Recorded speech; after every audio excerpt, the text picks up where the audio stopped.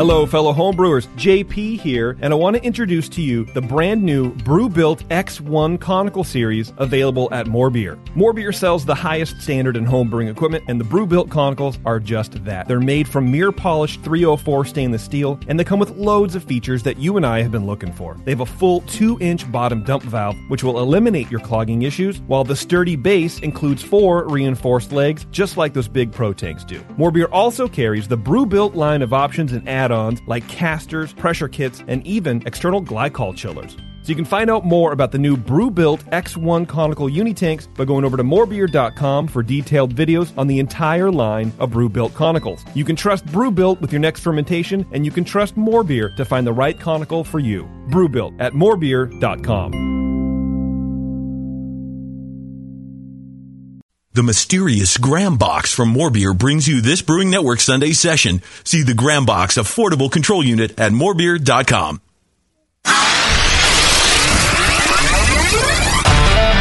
I poured it in my mouth and it just wasn't going down. My first beer was an IPA, the best IPA I've ever drank. Mostly because I brewed it. If you have a scale that is good for measuring cocaine, you're probably good for measuring hops on cocaine. You're scaring me. I think the information is awesome and the audio sucks. Make some sugary water, throw some yeast in there. And you're going to drink good beer. Yeah, it's going to be good. It's fine. God damn it, man. Oh, my God. Oh, uh-oh. Now, live from the Brewing Network studios in Northern California, this is the radio program for home brewers, craft brewers, beer lovers, and beer geeks. It's your only source for live beer radio that brings expert brewers together with, well, expert drinkers. This is the radio program with a head on it. This is The Session.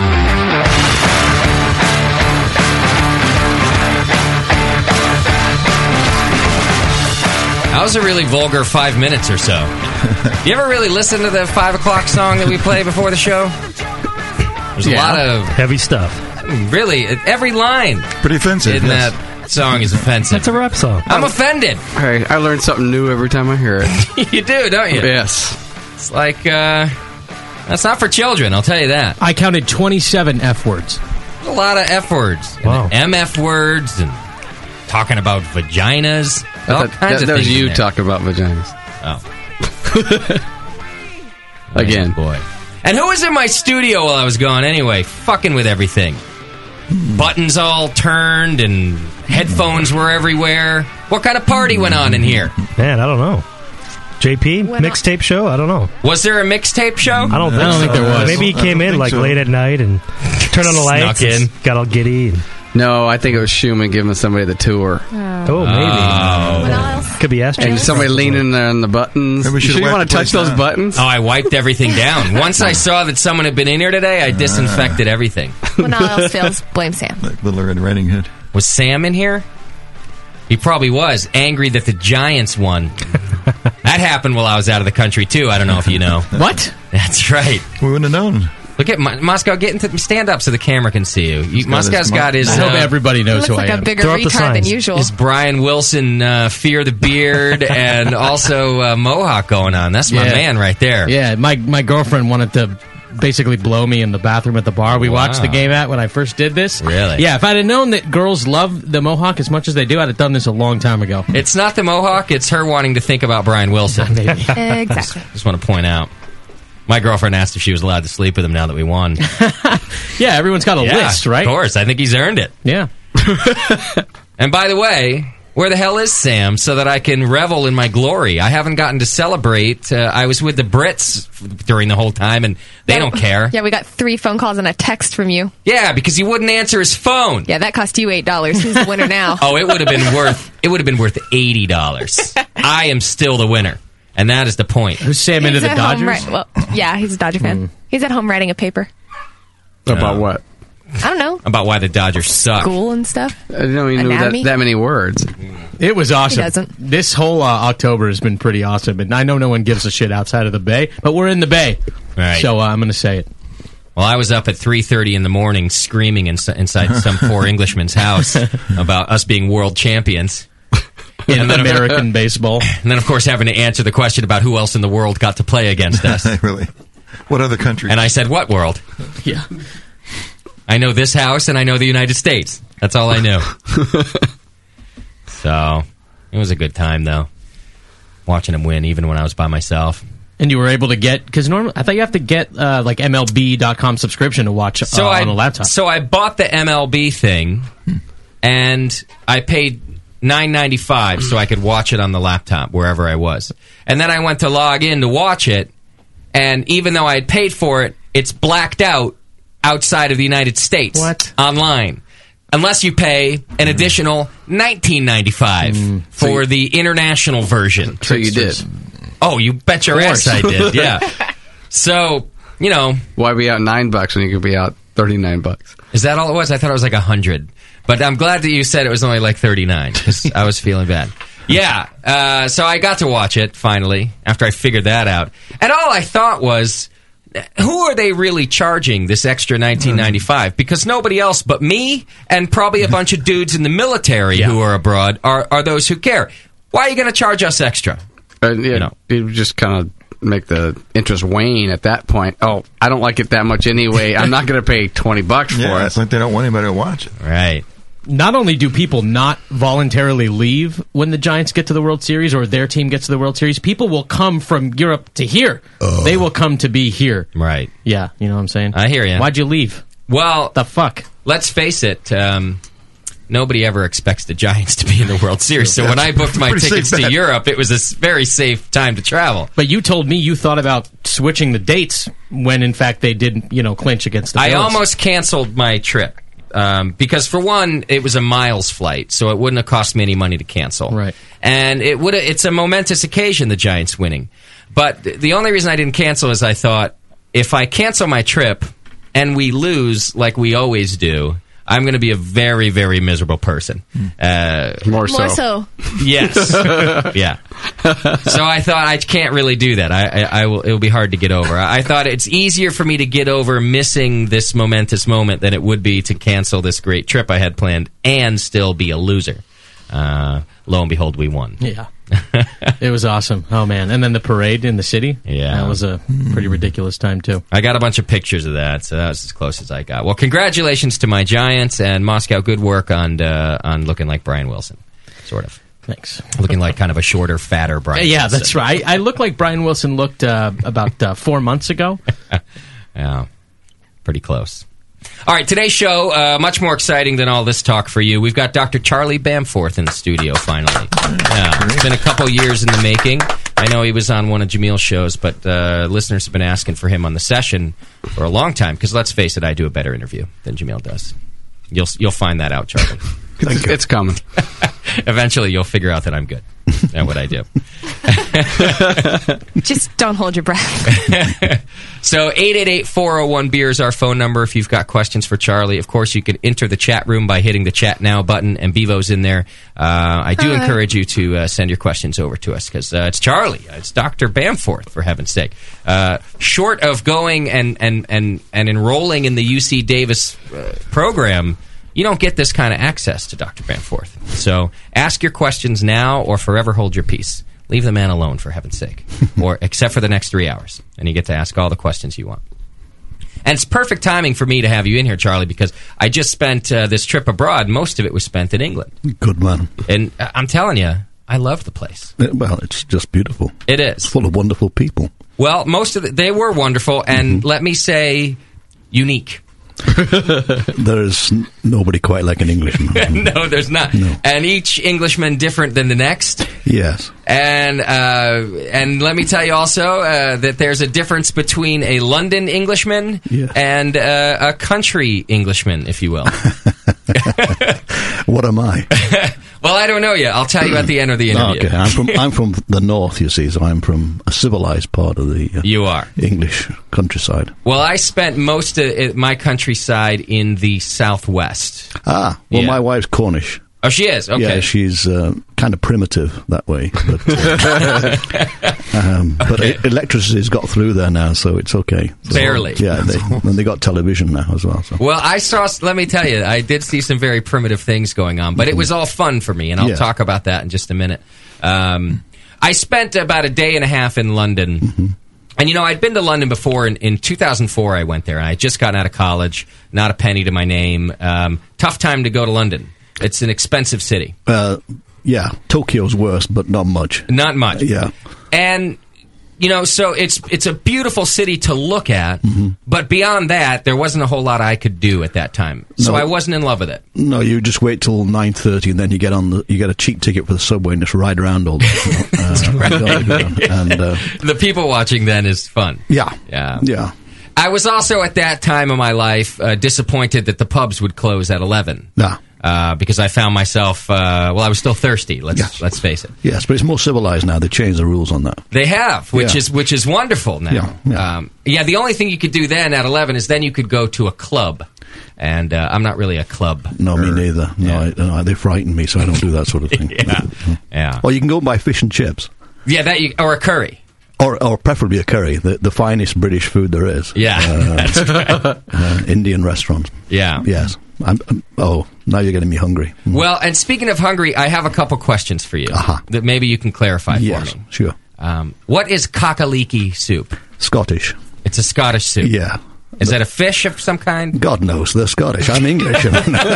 Because it was in a couple of English pubs I went to. They're all serving cock-a-leekie. Yeah, I don't think it's anything to do with cocks, but there's probably some leeks in there. Yeah, probably so. Yeah. All right, that's the other thing. That's one thing. The second thing also on a menu, what's a faggot? It's a cigarette, isn't it? Well, a fag is a cigarette. Yeah. And in San Francisco, it's something else. Yeah, but on a menu in England, a faggot is something else again. Yeah, I think it's something to do with sort of cheap meat or something. But I don't actually know.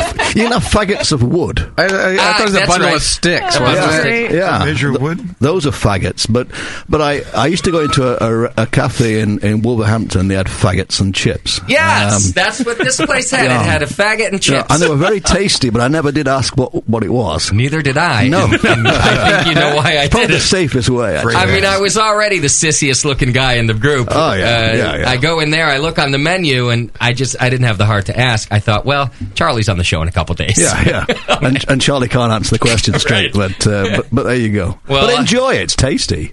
It could have been. Yeah. I ordered the hamburger. Yeah, you can't beat a faggot. They do say blow a fag when they mean smoke a cigarette, right? Well, they say puff a fag, I get actually. a but puff anyway. a fag. Yeah. I get super drunk and I puff fags. What can I say?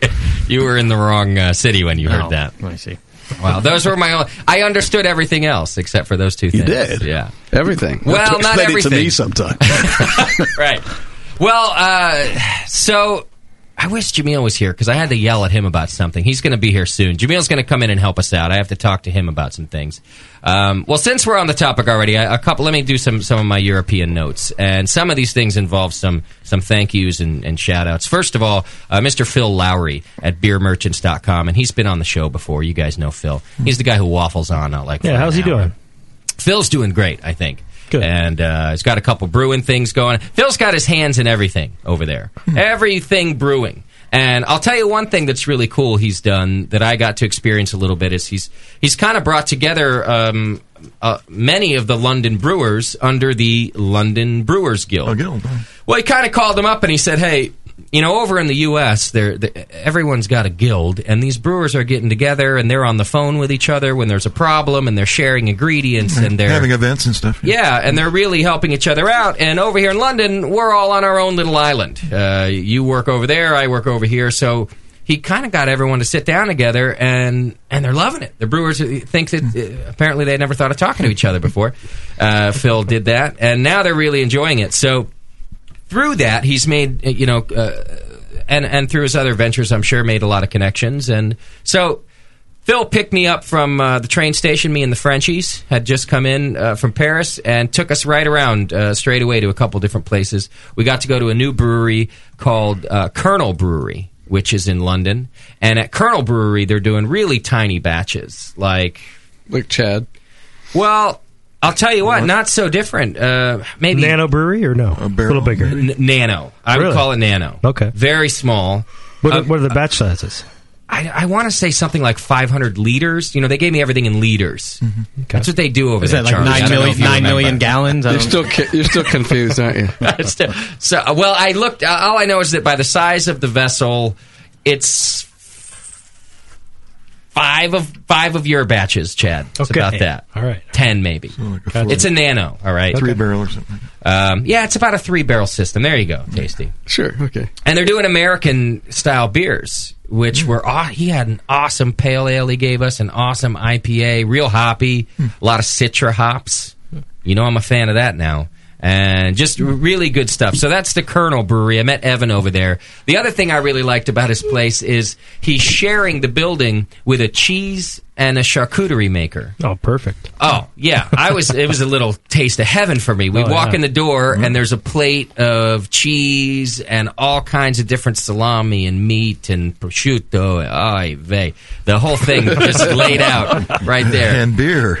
And beer. So we hung out there just for a little while, tasting beer and eating great food. Cool. So Evan at Colonel is a smart man, if you ask me. You set up your nano inside a place like that, where you can get some pretty awesome. free charcuterie.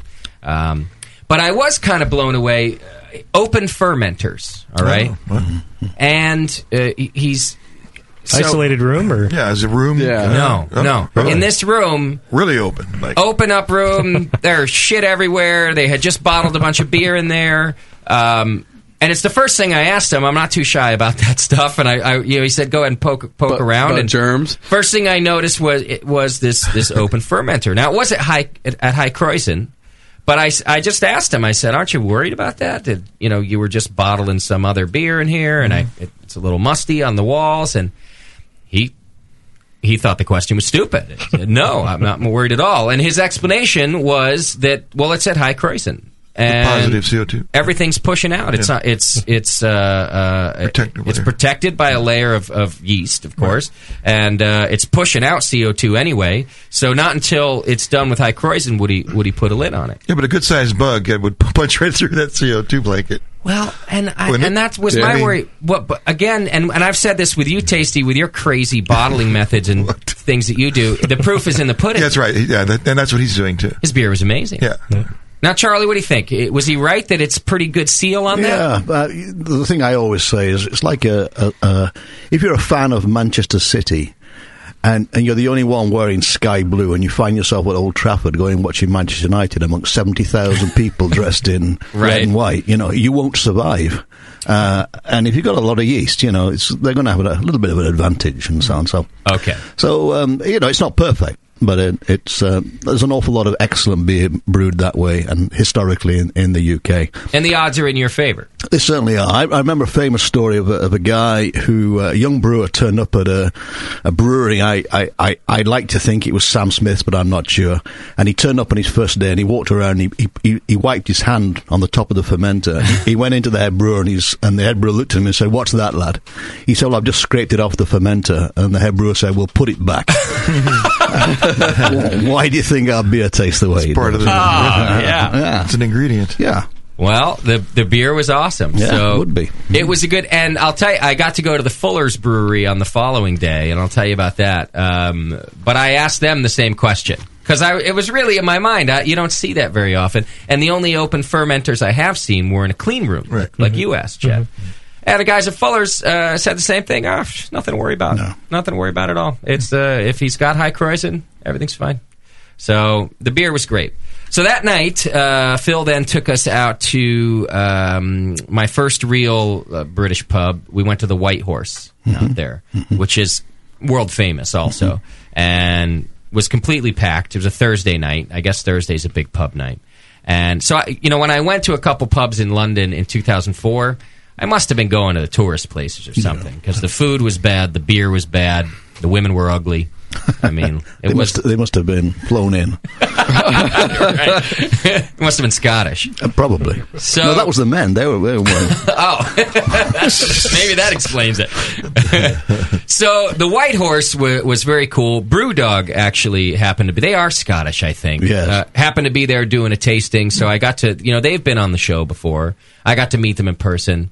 They pretended they didn't know who I was. Mm-hmm. That happens sometimes, Yes. I think he was got on their turf, I think he was worried I was going to steal the spotlight, They're probably, yeah.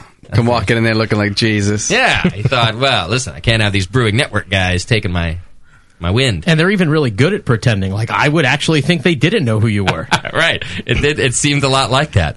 Well, but that was cool. I got to try some of their beers that we don't get over here. So the coolest thing about the White Horse, though, is that I got to have, in what I have now come to believe, my first real ale. Because I had what I was told was real ale before the last time I was in London. And I'm pretty sure that it was nowhere near what real ale is. What does that mean, real ale? Well, real ale, it's a definition. It's also kind of a movement in England at this point because they're trying to save the way this. It's essentially the way beer is produced and served. Charlie could maybe give a better explanation than that. But it's a traditional way to serve good English beer, and it's a traditional style of good English beer. And I'm happy to report. You should correct me, Charlie. I was just going to put a little bit of flesh on the bones. Do it. I mean, a number of years ago, an organisation was founded in the UK called CAMRA, and it was a campaign for real ale. And basically what they're celebrating is beer ale in cask. So it's beer that leaves the brewery, and the last thing that happens in the brewery is it's run into barrels, historically wood, these days likely of metal, and it's never been pasteurized, and it's still got a little bit of sugar in there, some priming sugar, and some yeast, and a handful of hops, dry hops, and isinglass finings from the swim bladders of fish that will do the clarifying job, and it basically matures in the barrel. And you run it to the pubs, and they allow it to settle for a while, and then it's delivered either directly from the barrel or pumped through a hand pump, with no extra carbonation, no forcing of carbon dioxide in there, and so on. So that is traditional English ale, and it is, in my opinion, it's the most drinkable beer in the world. The trouble is that if you don't look after it well, it's pretty much it soon will become vinegar, and then it's some of the worst beer in the world. So when it's looked after, when it's done well, it's superb. And there's an organisation in the UK now called Cask Mark, and they basically train people how to do it properly and make sure the beer is in tip-top condition. So this is, by the way, perfect explanation, of course, and it brings up a lot of issues that I found about when the beer is good and when it's not good. So as brewers, I want you to keep a couple things in mind that Charlie just said. For one, the beer leaves the brewery before it's ready to be drunk. And now, in the U.S., a good brewer would cringe at the thought of beer leaving his brewery and putting it in the hands of someone else to look after until it's time to be drunk. So some of them would stop fermentation, or at least transfer into firkins and casks before they've reached their final gravity, because they don't necessarily want to add priming sugar. They've got sugar in it already if they leave it a couple points high, right? So they do that. They dry hop it, and then they hope that this cask is not only treated well from the time that it leaves the brewery, but saved until it's ready to be served. Yeah. Because if it left the brewery and was served 2 days later, it wouldn't be ready to serve. Still got yeast in suspension, yeah. And so I've experienced beer like that in England before, and I think I've experienced it here before with brewers trying to do the same thing, and I've found a lot of diacetyl in the beer, and I've also found it to be flat, and a lot of different errors. Now, the other thing about serving the beer when it's time to be served, when it's finished and when it's carbonated, when it's been treated well, is also kind of whether or not they use the hand pump and what kind of system they use to serve that beer. And it's not just the hand pump itself. It's also the distance the beer has to travel from the cellar to the glass. The longer the distance, the more pumping they have to do, the more pumping and agitating they have to do, the flatter the beer ended up being in the glass. So some bars that were very proud of their cellar and very proud of how they were serving beer would really explain to me, well, our pints take 1 pump, and that's it. You've got a full pint. Others, they take 3 pumps. And I watch this happen in other bars, and that bartender's really getting a workout to pour his full pint of beer. And I really could taste the difference, too, in some of these things. So, at the White Horse, I had just a wonderful experience with beer. And I'm happy to report to Americans who have believed the myth, English cask ale is not warm and it's not flat. It's bright and it's cold and it's fresh and it's fucking awesome. That's good to hear. It's real. I thought so, too. So, and here's why I kind of point that out. I feel so sorry for him. This myth about this warm, flat beer thing. Sometimes sometimes American brewers will try to do this whole cask ale thing here. And they'll serve it at what they think is cellar temperature. But cellar temperature is really, it's pretty cold. I mean, I'm saying 50 or below. Anything above 50. And this is where we're getting this warm beer myth. At any of the good bars I went to, it was not above 50. It was probably more like 48. And like I said, pretty cold. Warm enough so that it's the flavors are coming out of it already. You're not warming it up in your glass like we do here. It's already coming out of it. But it was also crisp and plenty of carbonation. It's not effervescent, but it's carbonated, isn't it? It's about 1.3 volume, so it's about 2.5 grams per liter. So it's got plenty of CO2 in there. It does. Yeah. But it's not gassy. You're not standing around belching like we do on this show all night. No.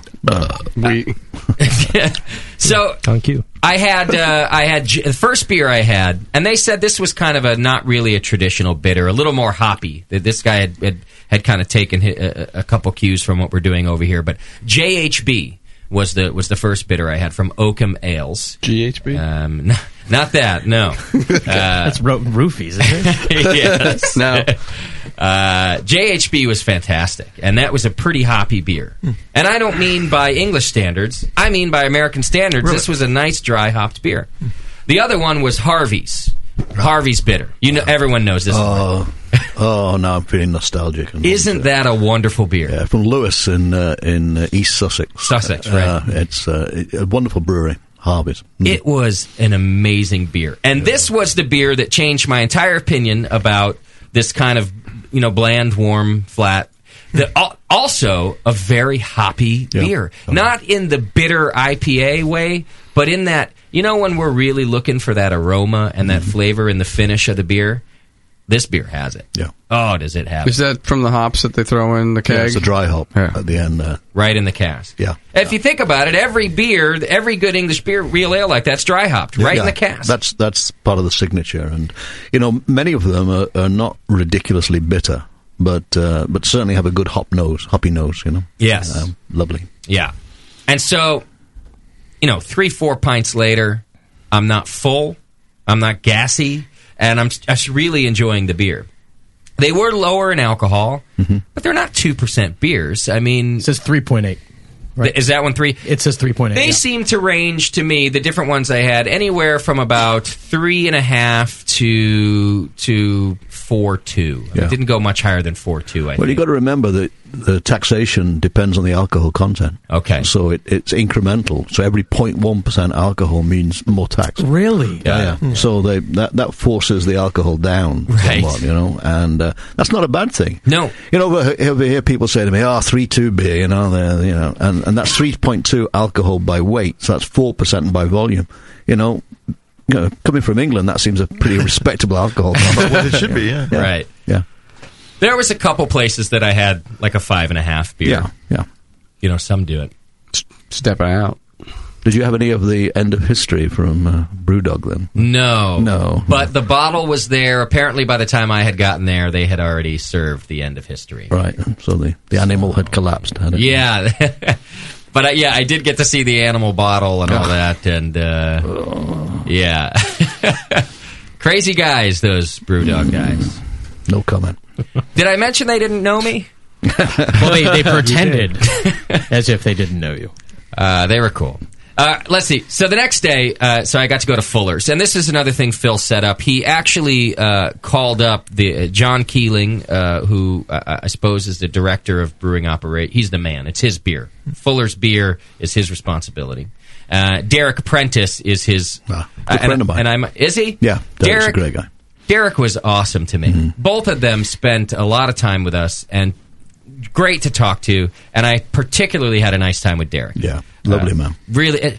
So he's now I would call him the brewmaster. Maybe I have it backwards, but I understand that Derek is John's right hand man. He would be. Derek came out of Young's originally, so when Young's was still in Wandsworth, Derek Prentice was a senior brewer there with Ken Don. But I don't actually know the relationship. I think John is probably Keeling is probably the director. Yeah. So he probably sits behind a desk more than Derek does, and Derek probably is walking around the brewery a bit more. Well, and that's what it seemed like. Although I'll tell you, John knows that beer, and he knows that brewery in and out. And both of those guys have been in this beer business for a long, long time. Yeah, absolutely. And I wasn't shy about asking Derek that, and he had to think. He probably pulled out a calculator. And over 30 years, this man's been brewing at legendary breweries. Right, absolutely. Like you say, with Young's. Oh, yeah.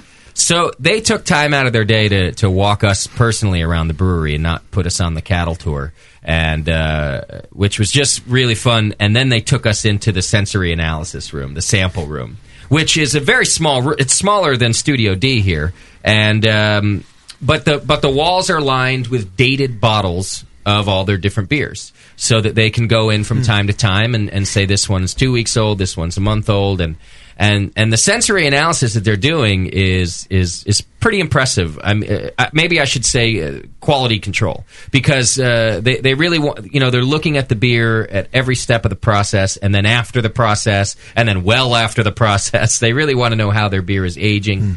Got to snoop around their hop room. Proud to announce I found some nice American Cascade and Centennial hops sitting on the floor. Wow. Which, when asked about, they pulled out some crazy, bitter, hoppy West Coast IPAs for me. That they had made? Being brewed at the Fuller's facility. That's cool. And, this is a traditional brewery with a lot of history that knows damn well that there's plenty of room for growth. And with younger palates coming in, they're not afraid to try to see what else they can do. So they brought in some of their younger brewers and asked them, what do you guys want to make? And they said, apparently, well, how about we throw a shitload of hops in something and see how it comes out? So they gave me a couple versions of it. One that they didn't like so much, and one that they thought was getting closer. And they let me try them both. They were letting me try their failures, too. And the quote-unquote failure... I'll tell you, the only thing wrong with it was that it was just a bit too thin for all the bitterness. Right. It was a very bitter beer. So Chad would have loved it. Because it was a nice bitter.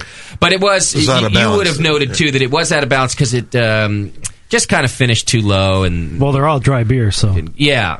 Gotta love that. But. So they gave me the next one then that they had kind of altered that, and they're getting there, man. These guys are going to produce a world-class West Coast IPA out of that place. That's pretty cool. And they're doing some different Brewmaster series. So at one point, they pull out this beer, and they start to tell me about it. And it turns out it's a recipe from 1890. And it brewed at Fuller's in 1890. And they're kind of going back. I forget if I'm allowed to say this, but I think I am. They're kind of going back and maybe going to do this series of beers that have been brewed historically at Fuller's. So my first question is, where are these recipes? And Derek, being just the open and nice guy he was, he said, "Well, let's go upstairs and I'll show you." And he pulls out this beer log, 6 inches thick, from 1890. Wow. Every page handwritten by the brewer each day. I've got some pictures of it. I'm going to put it on the blog. He didn't care about me taking pictures of these old recipes too, and but everything handwritten and dated So I'm looking at things from November 5th, 1890, in the brewer's writing, and he's writing down everything that happened, the temperature changes, just like we would do in every detail. They have strange measurements and things. The measurements didn't seem too strange, actually. I think they were pretty normal, but a couple of things that I really took note of. One thing, and Derek showed me this in the book because there was the page from the first day they used it. They didn't used to have sparge arms. That was a piece of technology, of course, that had to be invented. So there was a time where they pretty much batch sparged. They would get a hose and sprinkle water all over, but it didn't do that very efficient continuous sparge that we have. And the reason was because a sparge arm hadn't been invented yet. Mm-hmm. And then he showed me the very page in 1890 where the brewer wrote, "First day using the sparge arm." And you can imagine that their efficiency was probably all fucked up, and who knows what happened. But they never went back, and nobody ever went back. Correct. Once the sparge arm came out. No. So I thought that was a really cool thing to see. And the other thing was how hops were named back then. They weren't listed as Goldings or Kent Goldings necessarily. They were listed as the region, the farm, and the farmer's name. So that was the varietal, basically. That was the varietal. So it would written right in the recipe, 60 minutes. That's what they grew. Yeah. Would be the farm name and the farmer's name. And that's how they kept track of what the batch was. And we have batch numbers now, don't we, when we buy hops for maybe not as home brewers, but brewers do. Yeah. So they can trace this stuff back. Well, that's how they traced it back. It would be John from Kent and the name of his farm. That was the 60-minute edition. I just thought that was cool, just a very historical document. And apparently they've got just a room full of these brew logs because that's how long Fuller's been around. So the old system is still there, not being used. They've rebuilt the system. You were there recently, right, Charlie? I gave a talk there about bubbles. Just less than a month ago. And, to the brewers? Or brewers. Yeah. Institute of Brewing and Distilling. Actually, it was probably 2 months ago. But I was on a tour. I started off in Dublin. Oh, yeah. And gave a talk in Guinness there, and then I went over to Edinburgh, and then down through Blackburn at Thwaites, and then to Burton. And to that well-known Burton Brewing Company, Coors, and and then down to Fuller's. Fuller, Smith and Turner, to give due credit to its there you go full name. Yeah. And that is on a lot of the equipment inside still. Yeah. Things. Beautiful. Fuller's ESB is one of my favorite brews. Oh, it's a wonderful beer. Yeah, absolutely. Yeah. So I brought back fresh beer from the brewery, but we can't drink it tonight because it's for the Can You Brew It show. Are we doing that one tomorrow? Mm-hmm. So another cool that's another thing about how cool they were. This is a rebrew for us, is it not? Right. These Fullers, because we failed in our first Can You Brew It attempt. So I'm talking to the guys about this, John and Derek, and I'm explaining why this happens a lot, that we fail. Some of it is that, especially if it's an import for us, the batches we get are old and oxidized, and it's hard for us to taste our fresh beer, our fresh home brew that just came out of the fermenter against theirs. And Derek said, well, I've got a couple of unpasteurized bottles for you right here. So he gave me unpasteurized London Pride and ESB that we can try against on the show tomorrow. And then, of course, I picked up 2 fresh bottles of pasteurized. So we've got several examples to try to see if we can get it right this time. Of course, you can go back to the Can You Brew It episode and look up Fuller's, and you can hear John, the guy I'm talking about, John Keeling. Is it Keating? John Keeling. And he was the guy we interviewed for that and talked about the Party Guile Brewing and all of those things. So, all right, I won't bore you guys anymore. I could do a whole show just talking about that visit because they were so nice to me and I enjoyed it. Went down to the pub and had lunch with Derek. So we just got to talk about the brewing industry in general and his views on it. And he's just a fascinating guy. Yeah. So I'm hoping to bug him for an interview one day here. All right, so finally, just to give you kind of the last leg of my trip there, I went out to the Moore Brewery. If you go back to the session archives, we had Moore Brewery on the show, and that was Justin. He's actually an American that moved over there to purchase and start brewing. And they moved out to the country, a little town called Pitney in Somerset. And he bought this small brewery there that I got to go see. And he was just so nice to me and my friends. We rented a Volkswagen bus. That was our transportation to get around, because I figured hotel and car in one. I was trying to do everything on the cheap. So it's a big thing. You can rent VW camper vans out there. So I rented a 71 yellow Volkswagen bus named Daisy, and Nice. we drove out to Somerset, and it was pretty goddamn cold this time of year, so Justin was nice enough to let us crash at his place. Although we slept at the local pub the night before, which was kind of nice. And, well, he took us around. So Somerset region is actually not known for beer. It's known for cider. Apples everywhere. Scrumpy, that's right. And a lot of it is basically home-brewed cider out there. There's only, I think, a small handful of commercial. Although the home brewers are selling a little bit of it. They're essentially making a little more than personal consumption and not quite enough to sell commercially, so a little bit of it gets sold. Everybody, the way that Justin put it to me, a lot of the people in Somerset have about 3 jobs. You know, maybe it's at the pub, maybe it's picking apples, and maybe it's selling cider because it's kind of tough to get by. But driving around this area, it's this quintessential picture of the English countryside that all of you have because you've seen it in the movies or you've read it in books, but just better and more vibrant. I mean, you're driving down a tiny, tiny road, and you don't have to worry about driving on the left side of the road because only one of you fits anyway. So, you got to pull off into the bushes and try not to hit the cow to get out of the way.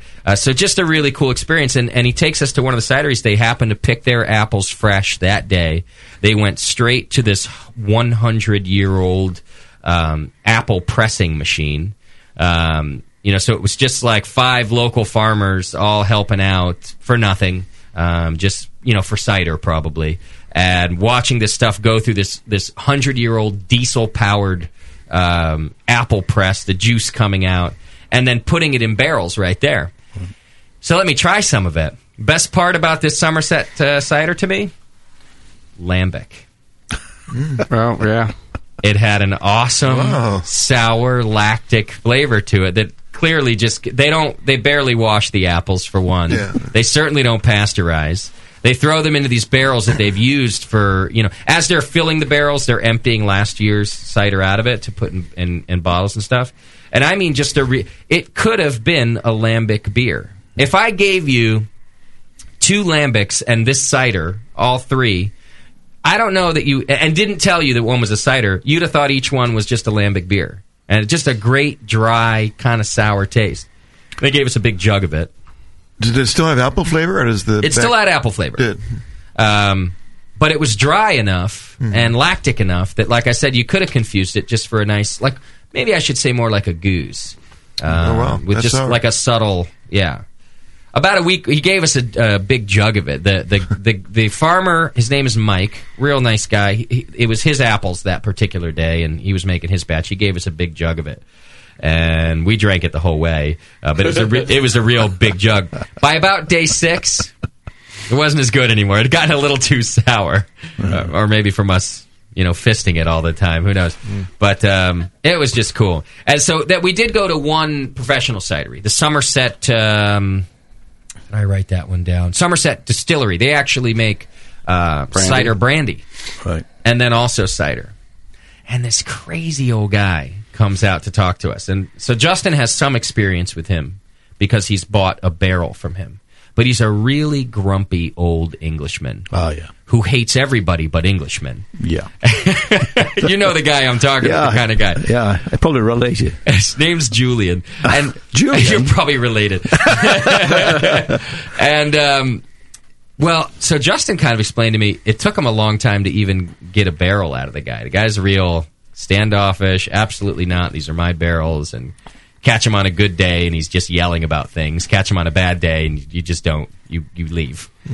Well, this guy came out, and I don't know. I guess it was a good day because he showed us everything. 20-year-old. They were just bottling or had just bottled 20-year-old brandy, cider brandy, and he was real excited about that and proud of that, and hoping that was going to be a big push for them.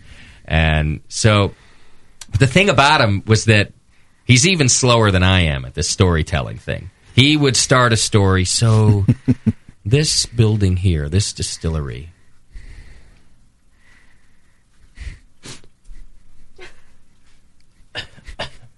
was built in 1860, but just after it was built. And that'd be another one of those. And he goes to the pregnant pause. But you're so interested. He has this character about him and this presence that you know just to keep your mouth shut and let the man do what he does. Don't mess with his timing. You don't mess with his timing. You just shut up and listen. And if you shut up and listen long enough, you'd hear great things. And he would, he'd talk about the distilling and he'd talk about cider brandy, and then somewhere something would set him off, and all of a sudden he's yelling about camera and how fake cider is from other places, and just now it gets better because the two people I'm with are French. Yeah.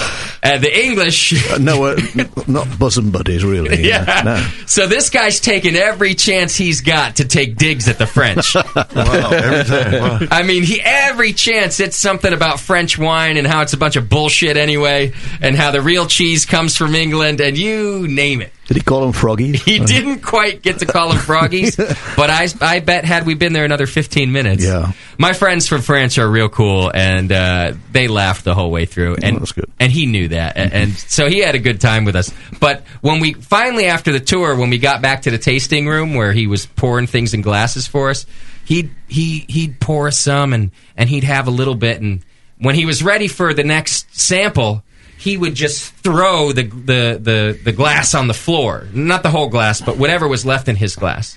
And somehow it always seemed to land on the Frenchie's feet. Somehow it was always right at their knees or their feet. It was just right. And I laughed every time. No. Yeah, I wouldn't have. Yeah. So did that, and then the very next day we got to go to the Queen's Arms, and James, who was on the show with Justin, it was his last day as the manager at the Queen's Arms, and he's the guy who really taught me about how cask ale is served. Actually, he brought me down to their cellar that was built in 1860, and we stood down in that cellar trying Justin's beers off, like fresh off the cask. He tapped a cask right in front of me. We must have stood down there for an hour and a half just trying different beers, and he talked to me all about he's the one who had just one pump for a pint, and that they cared about all that. The temperature down there was just perfect, and now mold and must everywhere, mind you. This is a really old cellar. Did you touch anything? I didn't touch a damn thing. I just stood there holding my glass and snapping photos. But just a really nice group of people that taught me a lot about cask ale and how it's served.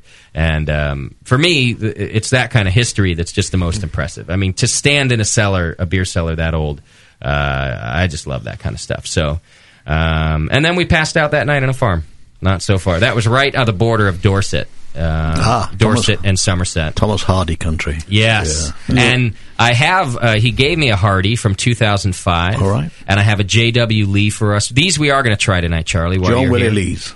That one's from 93, I think he gave me. And those have all been properly stored in his cellar. And James as I was leaving, he said, wait. He brought me down there and started handing me beers. And a couple of them, he had a bunch of lambic and goose down there. And he'd show it to me. Have you had this? Oh, no. We can't have this one. He'd pull down another. You had this? No, I've heard about it. Well, you can't have this one. But gave me some awesome old barley wine. So we'll try those tonight. So did you go out and do crop circles after that? I didn't do crop circles. There was one loudmouth at the party at the farm, and it wasn't me, believe it or not. And I had at the end of it, I had met nothing but perfect gentlemen, even when they were insulting the French, the whole time. Until this party. And this one guy, this kid, just a kid, maybe 25, 26. And everyone's hanging out around a fire, literally in the middle of this farm. Nice people who own the farm let us party there. And this kid's just getting into everybody's conversation and taking every chance he can get to insult them or make fun of them. And I didn't really hear him doing it to other people. I only heard him do it to me. And the first time he did it, I thought, well, he's probably just being funny. I must be misinterpreting that. And by the second time he did it, I thought, well, this guy, that's not funny. But I don't live here, and I'm a guest here. And by the third time, someone else was telling him that he had a loud mouth, and he comes right up to me and right in front of everybody and says, "Oh, so I heard that I've spoken a little too much." I just said, "Oh no! You can speak all you want. You're just a fucking dick." That's right. And he didn't say anything to anybody for the rest of the night. I think he passed out eventually. And I woke up the next morning feeling bad about that. Not for him, he was a fucking dick, but because I was a guest on somebody else's farm, and everyone came up to me after and said, "Good show, mate. Good show." Yeah, just apparently nobody. Apparently, even you English are so polite that even when someone's a dick, you don't want to tell them that. Usually. Well, it wasn't hurting anybody, but it just got ridiculous. I was just happy not to be the dick at the party. Hey, Justin, how did you get the beers back? They don't let you take liquid on the airplane. I've had to throw away bottles of wine. No, you pack it all in your bag that you stow. The check-on. You stow, yeah. I see. Yeah. So, and I brought back more than the legal amount, but they don't care. We've talked about this in the show. People have asked, how do you do it? Just don't worry about it. Don't sweat and get nervous when you get to customs and they ask what's in your bag. And when they ask you, do you have any tobacco or alcohol, say yes. And you're probably fine. And if they ask you how much, you say 2 bottles. And that's it. What if they ask you if you've keistered cocaine? Do you also say yes or you deny that? Who are you calling a mule? I'm taking notes. Yeah, that you say no. So I brought back just mostly Fuller stuff, actually. And then anyway, not a story here, but my last day was spent, just because I'm curious if you know it, but Burton Bradstock, kind of near Dorchester and right on the west coast of England. And it was just gorgeous. West coast or the south coast? Southwest, isn't it? Yeah, southwest. Southwest Dorset, coast. yeah, sort of... Still in Dorset. Bridport and all those sorts of places. Bridport, that's exactly right. It was right near Bridport. Just a little farm just outside of it. Oh, nice. And the coast there is surprisingly like Highway 1 up here. Yeah, it is. It really has a green, cliffy, kind of beautiful ocean. And so that was just, then I was kind of done with the beer travels. I just worked off my hangover. Yeah. Dorset is just about the most beautiful county in England. It really is. It's a beautiful place. It's amazing. Yeah. The drive from right on the border of Dorset and Somerset to Dorchester, which is not very far. Dorchester. Dorchester, thank you. Dorchester. Yeah. Was one of the most beautiful drives I've ever taken. Yeah. Just absolutely. really very green, rolling hills. As I said, it's what you think of when you think of the English countryside, right? But better. Yeah. But just even better. Yeah, unspoiled. Yeah. So just amazing. So Mrs. Peel and Steed. Yeah. My God, that shows your age. Yes, it does, doesn't it? I love that show. Yeah. So good time. I do recommend getting out to the English countryside. I recommend London if you've got either friends to stay with or a bunch of cash in your pocket. Or friends with cash. And I recommend finding a good pub. So knowing somebody or taking some recommendations, like the White Horse is a very popular and easy home run if you want to go get a nice pint of Harvey's. The Black Donkey is a pretty cool place, too. That's a whole different kind of... never mind. The other week I was up in North Yorkshire in a place called Beckhole, which is on the North York Moors. And if you want to go to a pub, you go to this place. It's called the Birchall Arms in Beckhole. And they have a big painting outside and so on. But halfway through the evening, all there was no music, no food, just beer. And the woman behind the bar said, if anybody comes in, do you think you could just stall them a while? I've got to go and put the chickens away. and there wasn't even a till there, she just put the money in a drawer. That's what a pub should be like. And there's lots like that in England. Well, and that makes sense to me now that I've kind of seen this. Because... it really is the village pub, isn't it? And they call it that, but that's not just a word. It's really a culture, the village pub. Yeah. And for one, there's not a whole lot else going on. You don't drive 5 minutes to the Cineplex in these little villages and watch the blockbuster movies. No. Everybody, the whole family goes to the village pub at times. Totally. For dinner, there's a big fire in there. It's warm and it's cozy and it's friendly. And holidays are spent together there. Mm-hmm. There's Christmas carols being done because it's really a community, and this is where they get to know each other. Yeah. Get away from the Black Death. Yes. And it does have that historical significance. It's been all day burying people. You want something else to do. Because you went to the wrong time. You should have gone in the summer. You could have watched the cricket as well. Well, that's true. That's the other great thing in villages as well, the cricket. And Is then it? the pub, yeah. So- Church cricket pub, you know. So, is that what you do? Yeah. You all go play cricket? Yeah. No. Well, depends. You see, cricket is a great game for anybody who is a good drinker because basically all you need is two good bowlers and two good batsmen, hitters, and a wicketkeeper or catcher, and the rest just have to be able to drink. Perfect. Because there's nothing else that they need to do. Maybe it is my sport, then. It could well be. And it can go on for days. Yeah, it's a great sport. Start a cricket team. Yeah. I mean, let's face it, we're not the most athletic bunch in the world. Definitely not. They know how to drink, though. Yeah, we're the most coordinated. But the big difference is, unlike baseball, you don't get a glove in the field, you know. So and it's a hard ball, too. It's a hard ball. Yeah. I used to play cricket. You did. That's why I'm so good looking now. Were you one of these good ballers or hitters? No, I was okay. They used to call me the blacksmith. Because if I hit it, it went a really long way. But if I just completely missed it. And you only get one chance. It's not like baseball where you get 3 chances at least. Oh, that's it. Yeah, if you miss it and it hits the wickets, you're out. You're out. And that used to happen to me. But when I hit it, it went a long way. All right. Yeah. I've heard of a lot of spectators getting whacked by that ball. Yeah. And really injured. Yeah, but most of them are old and half dead anyway. So it was actually considered natural selection at that point. Was, you know? The weaker ones will fall. Right. Well, I'm happy to report the Village Pub is alive and well in these small communities, and it was just cool to see. Just a good culture. Sounds so much better than going to a McDonald's. You know, well, that was my other favorite part. It's funny you mentioned that. I said that to a lot of my hosts. I said, one of my favorite things about being here is that I haven't seen a McDonald's in 5 days. And it's refreshing. Yeah, they laugh. Now there's McDonald's there. The English, they like their fast food almost as much as we do. When you drive along the motorway, it's called. They have the same big ass rest stops, and every one of them has a Burger King and a McDonald's, and well, why not the big ass? They do have the big ass. They do. Yeah. If we're the fattest country, England's getting there. They're close second. I don't know if they're second or not, but they're getting there. But the women in England are not afraid to dress like whores. They got a closet full of that stuff. I don't know. Now, I'm not saying that they are or they are not. But I'm saying I have never seen so many short skirts in my life. It's the fashion there. Well, they have to get your attention away from their mouth and their teeth. You know? Sorry. It's been an hour and 3 minutes. It was going to happen. Right. Whoa. I mean, skirts everywhere. I'm going to miss that because we've lost our respect for the short skirt here in America. And I hope we get it back because that was nice to see. But yeah, eating habits that I saw are very similar when you're on the go. They're just hitting the fast food restaurant. It's really lots of McDonald's, lots of junk food. So don't forget you have to have your pudding after dinner.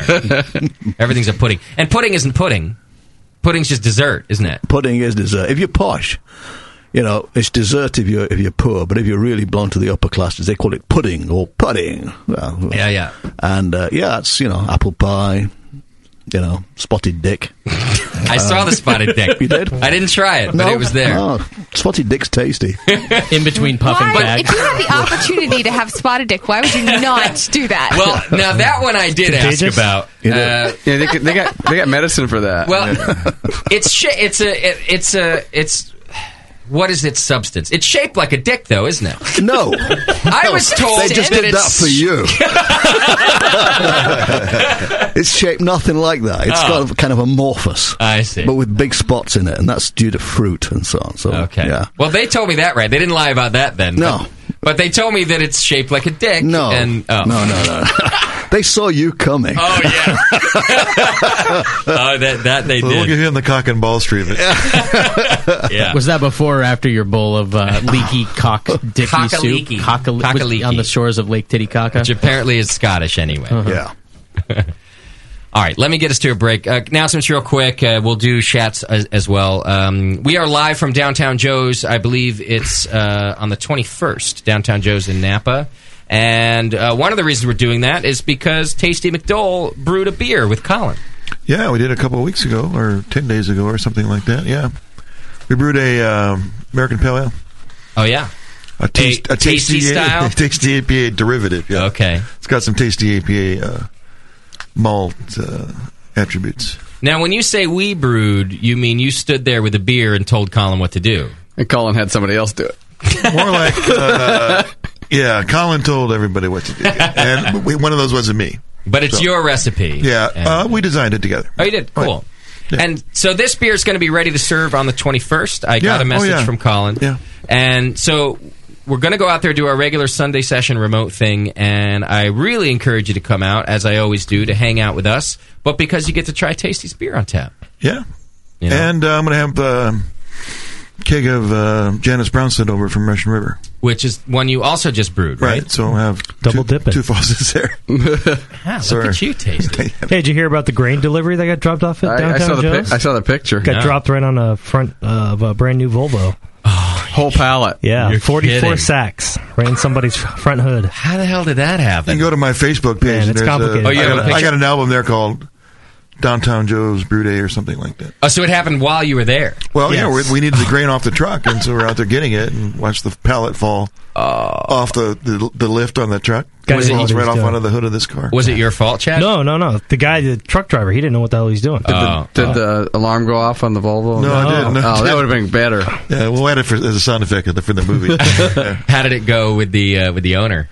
It was kind of a hit and run situation, actually. The driver took off. He said he didn't want anything to do with it, and so he called the cops. And of course, it's pretty much Colin, hit and run. says no, you can't do that. Yeah, well, Colin left them a note. He left a note on the car and says, "Here's." Oh, they weren't in the restaurant or anything. So no, they had nothing to do with the restaurant. It's like an Allstate commercial. It's like, now what? Pretty bad. Yeah, pretty bad. Wow, I'm mayhem. So what's the name of the beer? I'm a sack of grain. Dented Hood Pale. I had to talk to him about a name. We were going to use the Dented Hood thing as sort of the theme for the beer. We'll see. All right, so 2 tasty beers on tap at Downtown Joe's on November 21st. Yeah. That's a Sunday, of course. Come hang out with us and Tasty and try his beer all night. Signed Yeast books are in. That's the new book from Jamil Zainasheff and Chris White. And that's in the store right now, still with signatures, so you can go in there and get them. I just put more in the store the other day, so if you didn't get your copy yet, get it now. There's other merch in the store, stickers, T-shirts, other books. You can get the Brewing Network app in the iTunes store and listen on the go. And subscribe and join the BN Army by hitting the donate button. If you're a recurring donor, you get auto entry into the More Beer donation giveaway, which we do whenever we do it, but it always works out to be 1 prize a month, and I think we owe you like 3 prizes at this point. But sign up and do that. It helps us help you. All these announcements can be found on Twitter. Go to twitter.com/Brewing Network and on Facebook. Facebook/Brewing Network, whatever it is. Yeah. Scott the Jew is now available. Scott at thebrewingnetwork.com for your show ideas. Feedback goes to feedback@thebrewingnetwork.com. And Shat, do you have announcements for us? I do. All right. Shat's announcements are brought to you today by the Cicerone Certification Program. You can go to cicerone.org and learn all about becoming a certified Cicerone. Know your beer, especially you're going to be serving it, just like the Brits are doing. All right. So the first one coming up is November 13th. Entries are due for this one November 10th. This is the State of Franklin Homebrewers Competition. It's called the Franklinstein Homebrew Competition. Basically, all the categories went through 23. They also have a special category called Category 29, Monster Beers. So check it out at franklinbrew.org. Also coming up on the 13th is a Land of Muddy Waters Homebrew Competition. You can go to mugshomebrew.org for all the details, mugzhomebrew.org. A big giveaway coming up for the Great American Beer Festival next year. Basically, you can win 2 tickets, airfare, session tickets, hotel room, all that good stuff from the Homebrewers Association. All you got to do is register at the homebrewersassociation.org by November 30th, and you're in this prize giveaway. You can basically go to homebrewersassociation.org. They have a big banner. It says Great American Beer Festival Getaway, and man, if you could win that, that'd be pretty sweet. Be a good deal. Yeah. Club only comps coming up. November, December is Strong Ales. Those are due November 30th. It's going to be held December 4th. Entry fee is $7, and basically you can get all the information on the HA website. Also in January, February, get those beers ready. This is English Pale Ales, Battle of the Bitters. So these are going to be due by January 28th, and that's right around the corner. And also coming up, deadline for this one is going to be December 3rd. This is the Temecula Valley Homebrewers Association Homebrew Competition. Again, the deadline is the 3rd, and you can check out the Temecula Valley Homebrewers Association website for all the details there. And that's all I got. All right, don't forget Shat's announcements are brought to you by Cicerone, the Cicerone Beer Certification Program. Become a certified Cicerone. Go to cicerone.org and check it out. All right. Doc, we're going to do feedback later. Well, I figured you would be. Yeah, that was a good hour start. Just don't jip me on the feedback. We got to hit it. All right, we'll do it. Okay. Scott will remind me that we have to do our feedback. All right. It's done. We'll make sure. All right, we're going to take ourselves a break. Probably just a little longer break than normal since we went on for an hour. That way we can refill our beer and have a pee and whatever else we have to do. So hang in there. We've got Dr. Bamforth on with us, and we're going to talk about his new book, Beer is Proof That God Loves Us. And so if you got questions, 888-401-BEER, or hit the Chat Now button on the homepage and enter the chat room. You can watch the video feed, justin.tv/Brewing Network. We'll be right back with Dr. Bamforth.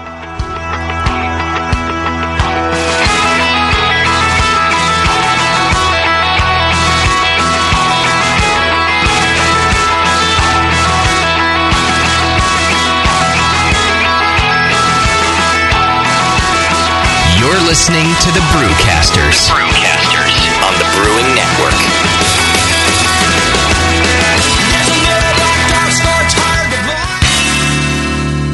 My name is Olin Schultz, and I'm president of More Beer. This month, More Beer wants you to meet the man behind the brand. I founded More Beer 15 years ago. Olin started brewing before the release of both Windows 3.1 and Bill Clinton. I've been homebrewing for 18 years. What makes starting the biggest brand in homebrewing great? My favorite thing about working at More Beer is the great energy of the staff. Everyone loves to talk about beer. Olin has put some of his favorite items on sale this month, just for you. My favorite things to brew with right now at More Beer are the new breathable silicone carboy hood. An easy way to seal your carboy without a lot of head pressure on your yeast. My malty brown ale kit, our stainless steel quick disconnects, our line of heavy-duty kettles, and, of course, the B3 500 brew sculpture. The best gravity-fed brew sculpture with a footprint of just 2 by 3 feet. It can fit almost anywhere. Don't miss Olin's favorites this month only, and only at More Beer. Nico, listen, our lawyers said that we had to do this for 1 hour, and after this, we don't have to talk to each other for 3 more months to the next meeting. Kids, come on, let's get out of here. I'm supposed to have more lines. I'm the professional. Hey, it's Sully. And I'm Nico. And we opened the 21st Amendment 10 years ago at 563 2nd Street in San Francisco, just 2 blocks from Giants Park, to make great beer and have a great time doing it. That's right, because to us, the 21st Amendment is more than just the right to make beer. It's the right to experiment, to be innovative, and just do things differently. And so now, we're putting our craft beer in cans. That's right, cans. You can find our world-famous Hell or High Watermelon Wheat Beer and Brew For Your Die IPA in the Northeast, Northwest, parts of the Midwest, and Alaska in cans and on draft. So next time you're at your local neighborhood pub or good beer store, be sure to ask for 21st Amendment in cans. Because everyone likes it in the can. Tasty crack cans. Tasty crack can. Hey, what are you doing, man? Writing a review of WLP 400. What? You're reviewing yeast? Yeah. White Labs has home brewer reviews of all their strains. Are you new to these interwebs? Check it out. That's awesome. White Labs, your source for great yeast, invites all brewers to visit whitelabs.com to read and write your own reviews of all their yeast strains. Get real-world tips and tricks from other brewers who have made the most of their vials and post your own experiences. It's another way White Labs brings you closer to the best yeast on the planet. And send. There you go. You misspelled flocculate, dude. What? Mother... White Labs. It's all in the vial. When I order a beer, I want my server to know more about it than I do. I want someone who enjoys good beer and loves helping others enjoy it too. I want someone who knows how to pour a perfect pint for every beer style. I want a Cicerone. The Cicerone Certification Program is creating the type of people who help you enjoy great beer. Home brewers and craft beer lovers know beer is more flavorful and complex than ever, and it takes some serious knowledge to store and serve beer right. Cicerones know beer. There are 3 levels in the Cicerone program: Certified Beer Server, Certified Cicerone, and Master Cicerone. Cicerones are truly the sommeliers of beer. The best beer locations have a Certified Cicerone on staff. Relaxed and unpretentious. Cicerones are tested on storing and serving beer, beer styles, flavor and tasting, the brewing process and ingredients, and pairing food with beer. Learn more about your next beer guide at cicerone.org. Certified Cicerone, because it takes top talent to present a perfect pint.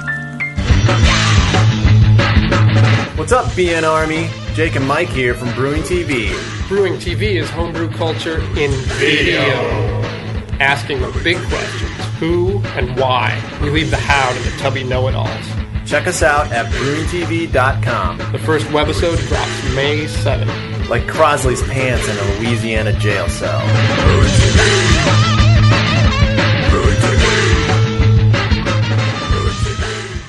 This is www.thebrewingnetwork.com. Sit down next to it, grab yourself a paper towel, and watch those yeast have sex. You're listening to the Brewing Network. The Brewing Network, saving your life. One beer at a time.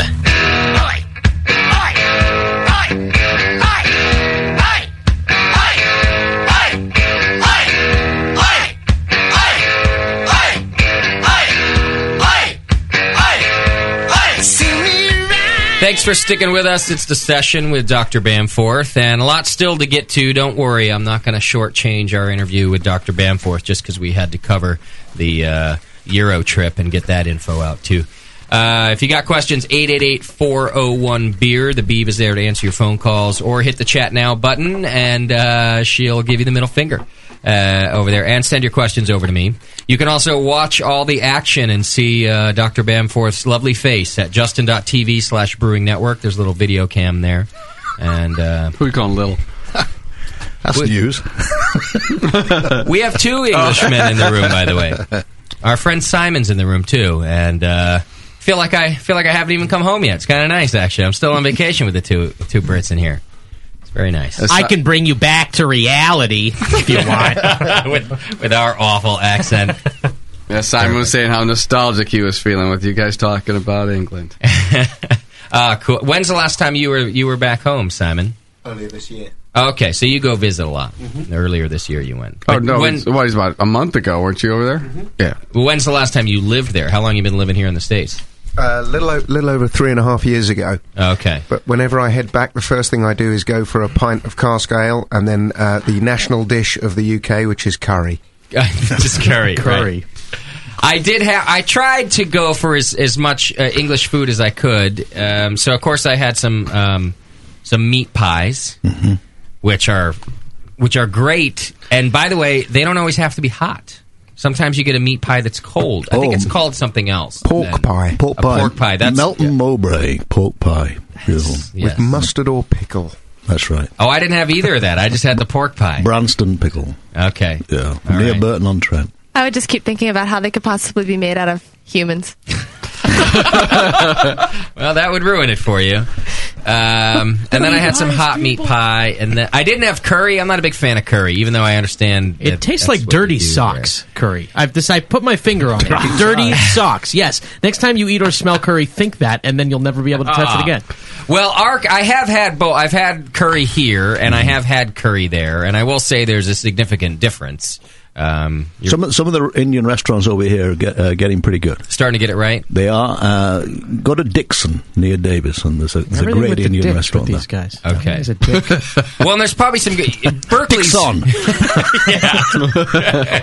Berkeley's pretty good with a lot of foreign food, too, so there's probably some good restaurants there, but I'm not sure what... Of course, I had bangers and mash... Oh! Why did I not mention this earlier? English bacon. Ah, yes. Mm-hmm. It's fabulous. Mm-hmm. Better than Canadian bacon, huh? Oh, Canadian bacon is bullshit compared to English. Let me tell you right now. What makes it so much better? Well, Are the pigs Made British? with real pigs. it's like all the meat part instead of all the fat. Now the fat's there. Don't get me wrong, but it's not like ours, which is 90% fat and then a little. So it has the same great flavor, a little different, but it's meaty. Interesting. It's the one thing I smuggle in every time I come back from the UK. Oh yeah, and I ate a burger made out of bacon. The whole burger. I don't mean like when we have a bacon burger, we have a burger with a couple pieces of bacon. Yeah.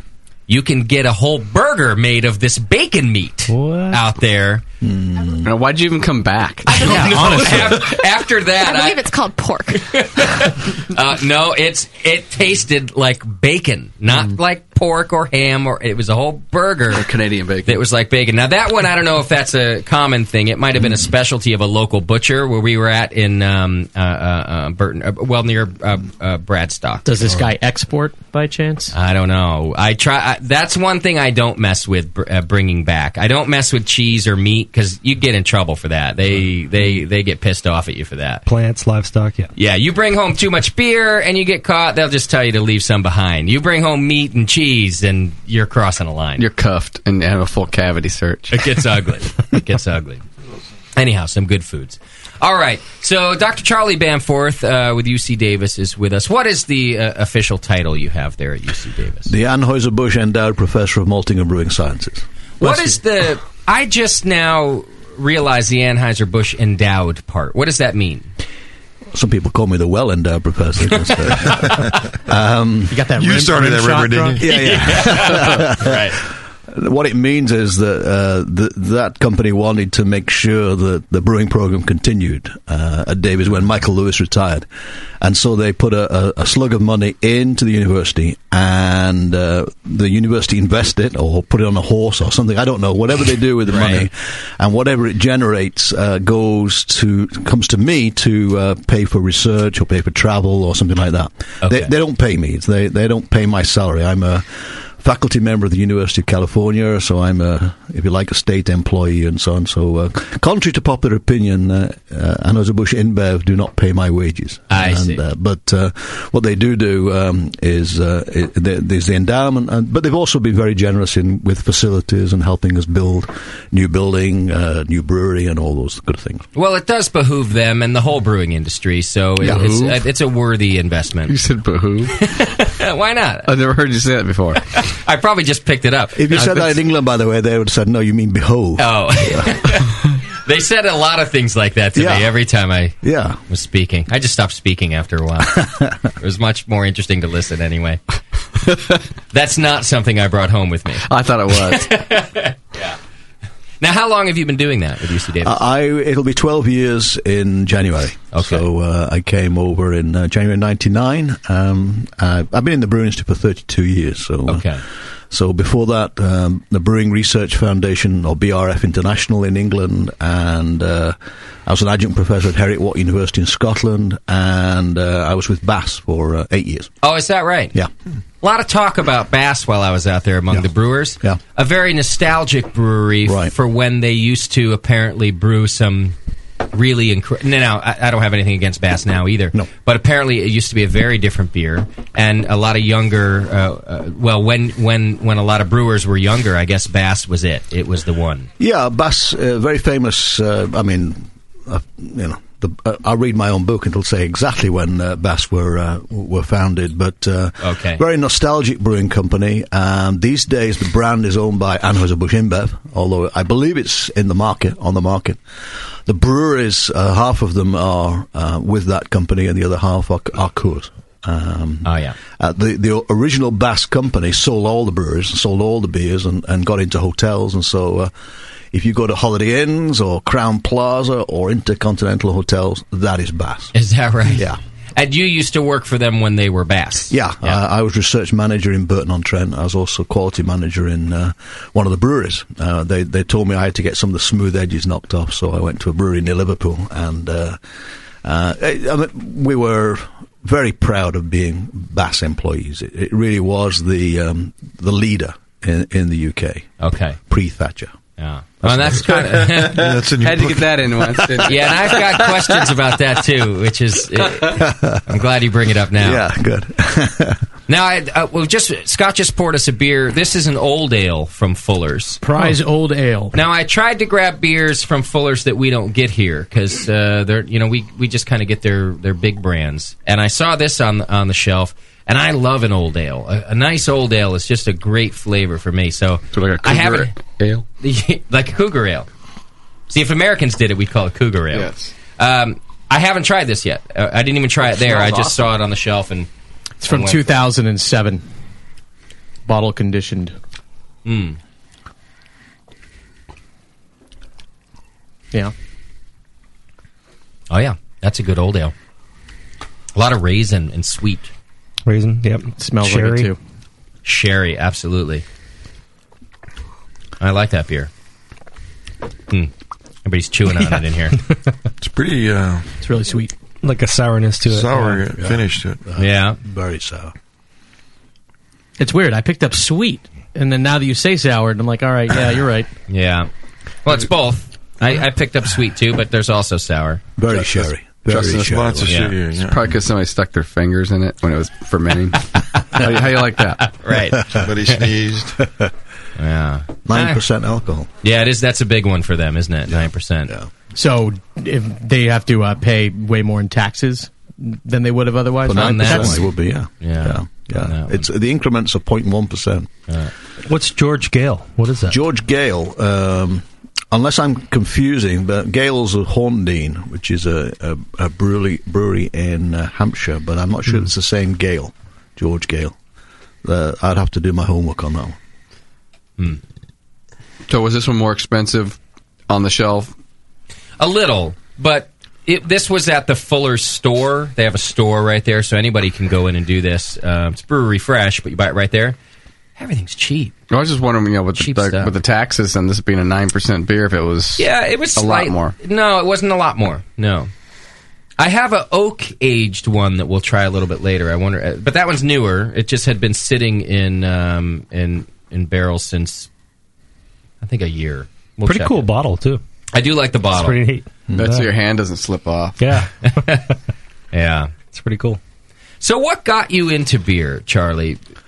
Well, I was 18, therefore drinking beer, and at university it was one of the main social activities you had. And Right. So yeah, amazing. So the university there were bars all over the place, and I was at a university in Hull.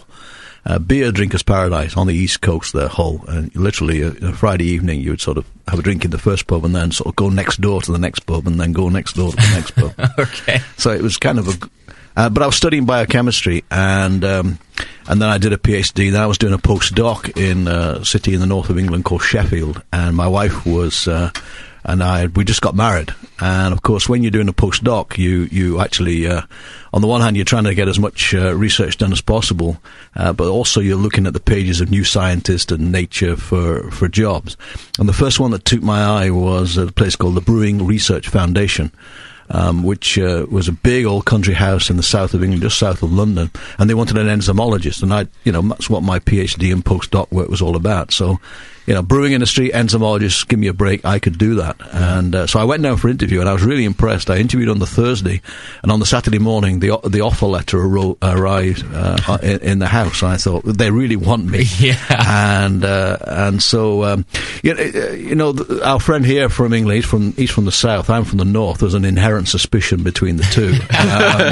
Even though it's a tiny place. Yeah, it is. So I come from the hard, rugged north, where men are men and some of the women are men. And and for me to go down to the south was, there was a big shock factor there. But I bit the bullet and I went down there. And your dad must not have been happy. And the rest of history. It's like moving to San Francisco. He thought, wait a second. No, my son.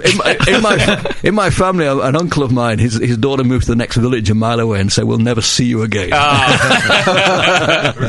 So it's a different sort of culture. But to go down to the soft south, as we call it, was quite a challenge. Well, our friend Simon's a little fancy. Let's face it. Yeah. You might have him pegged right. Yeah, so I joined the Brewing Research Foundation, and what it was an organisation that was paid for by the brewing companies, and they had basically a tax on the beer. So every barrel of beer had a few pence tax on it, and that was used to fund the Brewing Research Foundation. So the bigger the company, the more they paid for research. So Bass was the biggest brewing company by far, so they paid the most.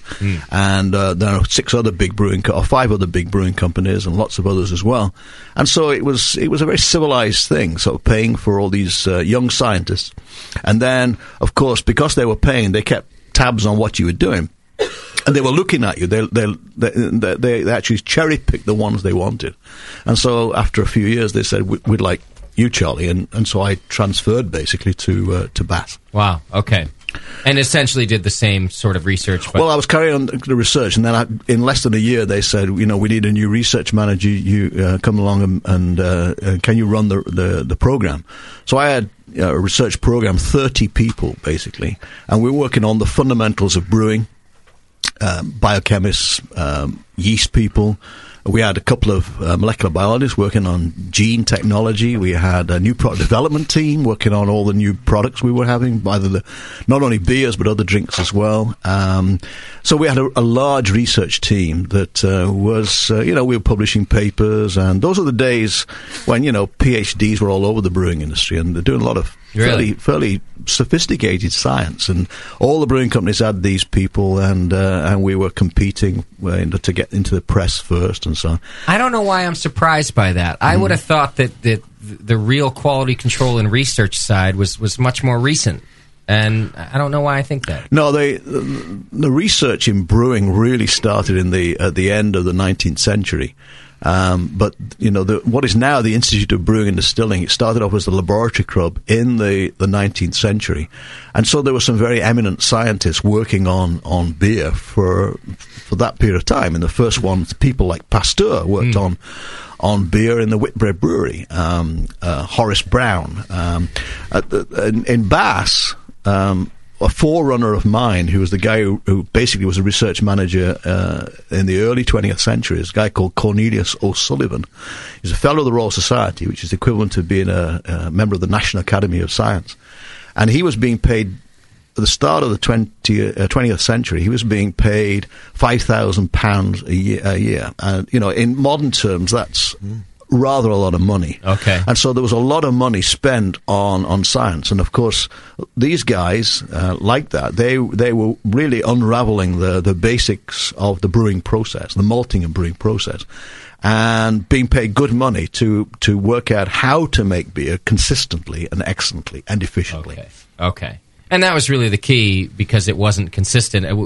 It's being brewed for thousands of years, but correct. Consistency was always the issue. That is the key thing. What we have now is a product that can be made consistently well, consistently excellently every time, and that's because we have the science and we have the technology. Okay. Unlike certain other types of alcoholic beverage, and that goes along for storage, transportation, all that. Absolutely. Kind of stuff. So understanding what you need to do to make it go right, and what you should avoid so that it doesn't go wrong. Okay. Do you think that craft brewers now, who don't have their own labs, these smaller companies, is it kind of going back to the way beer was made when you just made it blindly, or to an extent? But if you listen to the people who've really made a great success growing through the craft sector, they have always stressed the importance of a laboratory. Okay. Even the most primitive of quality control is so important. Yeah. So if you listen to a Fritz Maytag, you listen to a Ken Grossman, they emphasized one of the first things they insisted on was having a laboratory. Okay. So that they could, go back to Jack McAuliffe. You see the pictures of him, there's a picture of Pasteur on the back wall. Oh, not Pasteur, Einstein. There's a picture of Einstein on the back wall. I'm not quite sure why he got inspiration from Einstein, but he recognized the importance of science. Right. And so, people like Fritz and Ken, they had laboratories right from the start. Fritz, for example, he'd inherited a brewery that was, as he would say, the last medieval brewery, crawling with bugs and so on. And I think the first thing he bought was a microscope, and the second thing he bought was a brewing textbook, and got it done right. Okay. So the laboratory is where aluminium is made, right? I just want to make sure I'm... No, let me get this. You see, aluminum, I find myself saying this now so you guys can understand me. Why the hell don't you say sodium and potassium and calcium? Yeah, I don't know. I mean, it's the only one. You missed the I. Is it because somebody misspelt it one day? I mean, it's not on the schedule. It's bizarre, We must do it just to mess with you guys. Yeah, I guess you do.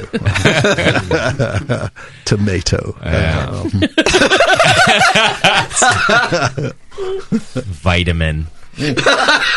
I can say it properly now. It's the only way the students understand me, Oh, yeah. But they love the English accent. Oh, I'm sure of it. Yeah, they think But I'm then smart, they take their notes and they must come up afterward and go, so I got everything. Yeah. What the fuck's a vitamin? Is that VID? One of the first times I was speaking over here, I was talking about the big sacks that the hops are in England. I said, and they're called hop pockets. And everybody was crying with laughter. And I said, what the fuck have I said? Yeah. And they said, have you never heard of hot pocket? And I said, no. Right. And I said, they brought one in for me, but, And you're rude about British food? I mean, for God's sake. Yeah, we have hot you pockets. gave us hot pockets? My God. That's part of our pop culture. Yeah. All right. So now you've been in the industry for over 30 years. You've been at a brewery. You've been at UC Davis as a professor, as well as a director of the program now for a few years. Yep. Written how many books? Oh, a lot. A lot. More than 10.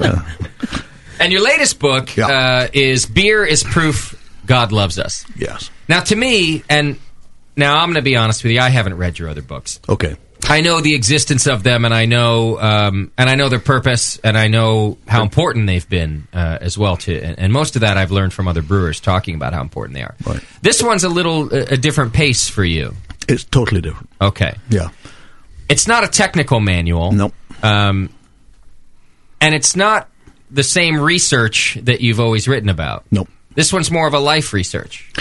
Yeah, I've written plenty about the science and technology of brewing and beer quality and the science. I wanted to write a book that was from a different perspective. It was about the world of beer, beer in society, beer and life, and as I see it as well, there's a lot about me in here as well, which some people would say that's a bit too egotistical. But and most of it I've relegated to sort of the end notes. Some people have been critical. The book's in two parts. It's the main.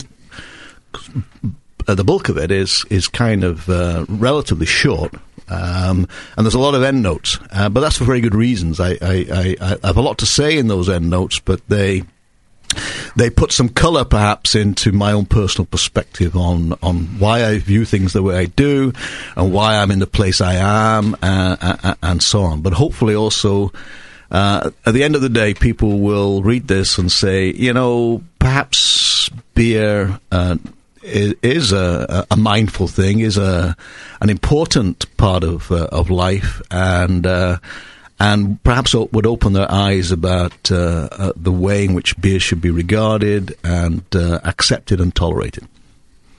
So I feel like, and by the way, just if you can see it on the camera, and about halfway, you're right about the two parts with the end notes. Yeah, I feel like you're actually not a narcissist, and that's why you have the end notes. Rather than kind of what you say, that it might be your ego that made you write this book, I feel like you were kind of afraid to make this part not that it's not the meat, but do you see what I mean? Yeah, well, I do. Because because I think that I would have been happy to read anything you have to say about how beer is part of life. And I just wonder why exactly you split it. I don't know. Some people would say I did it because it was easy to do it that way, and less of an effort to meld it into the main part of the text. And there may be an element of truth to that. Okay. But I felt if it was done that way, it may detract from the flow of what I really was trying to achieve in the, if you like, the body of the book. And, when I start talking about what I really wanted to be when I was a kid was the Wolverhampton Wanderers goalkeeper, to actually fit that into a story about beer it's relevant because it says something about who I am and why I came to where I am now. But perhaps it was a little bit tangential to the main thrust of the topic. I see. Well, I guess then, in any case, I'm really happy that you added the endnotes. And kind of as you say in the beginning of the book, that they're worth reading because they just might strike a personal chord. And I think that's kind of the key for me. Right. In a lot of the traveling that I just did, I think I came to a conclusion, and that's that really what I love about beer, for me, and maybe this explains why I don't brew very often, what I love about brewing and beer and this thing that I do is really the people. I am absolutely crazy about meeting the people in this industry and how fascinating they are and where they've come from, and that crazy guy Julian at the cidery who just blew my mind with his stories. The culture of beer is what I've discovered I'm really passionate about. Oh, absolutely. And the people have always said throughout my career in the brewing industry what characters there are in the brewing industry, and there are some fabulous characters and some fabulous personalities, and for the longest time that has been the case.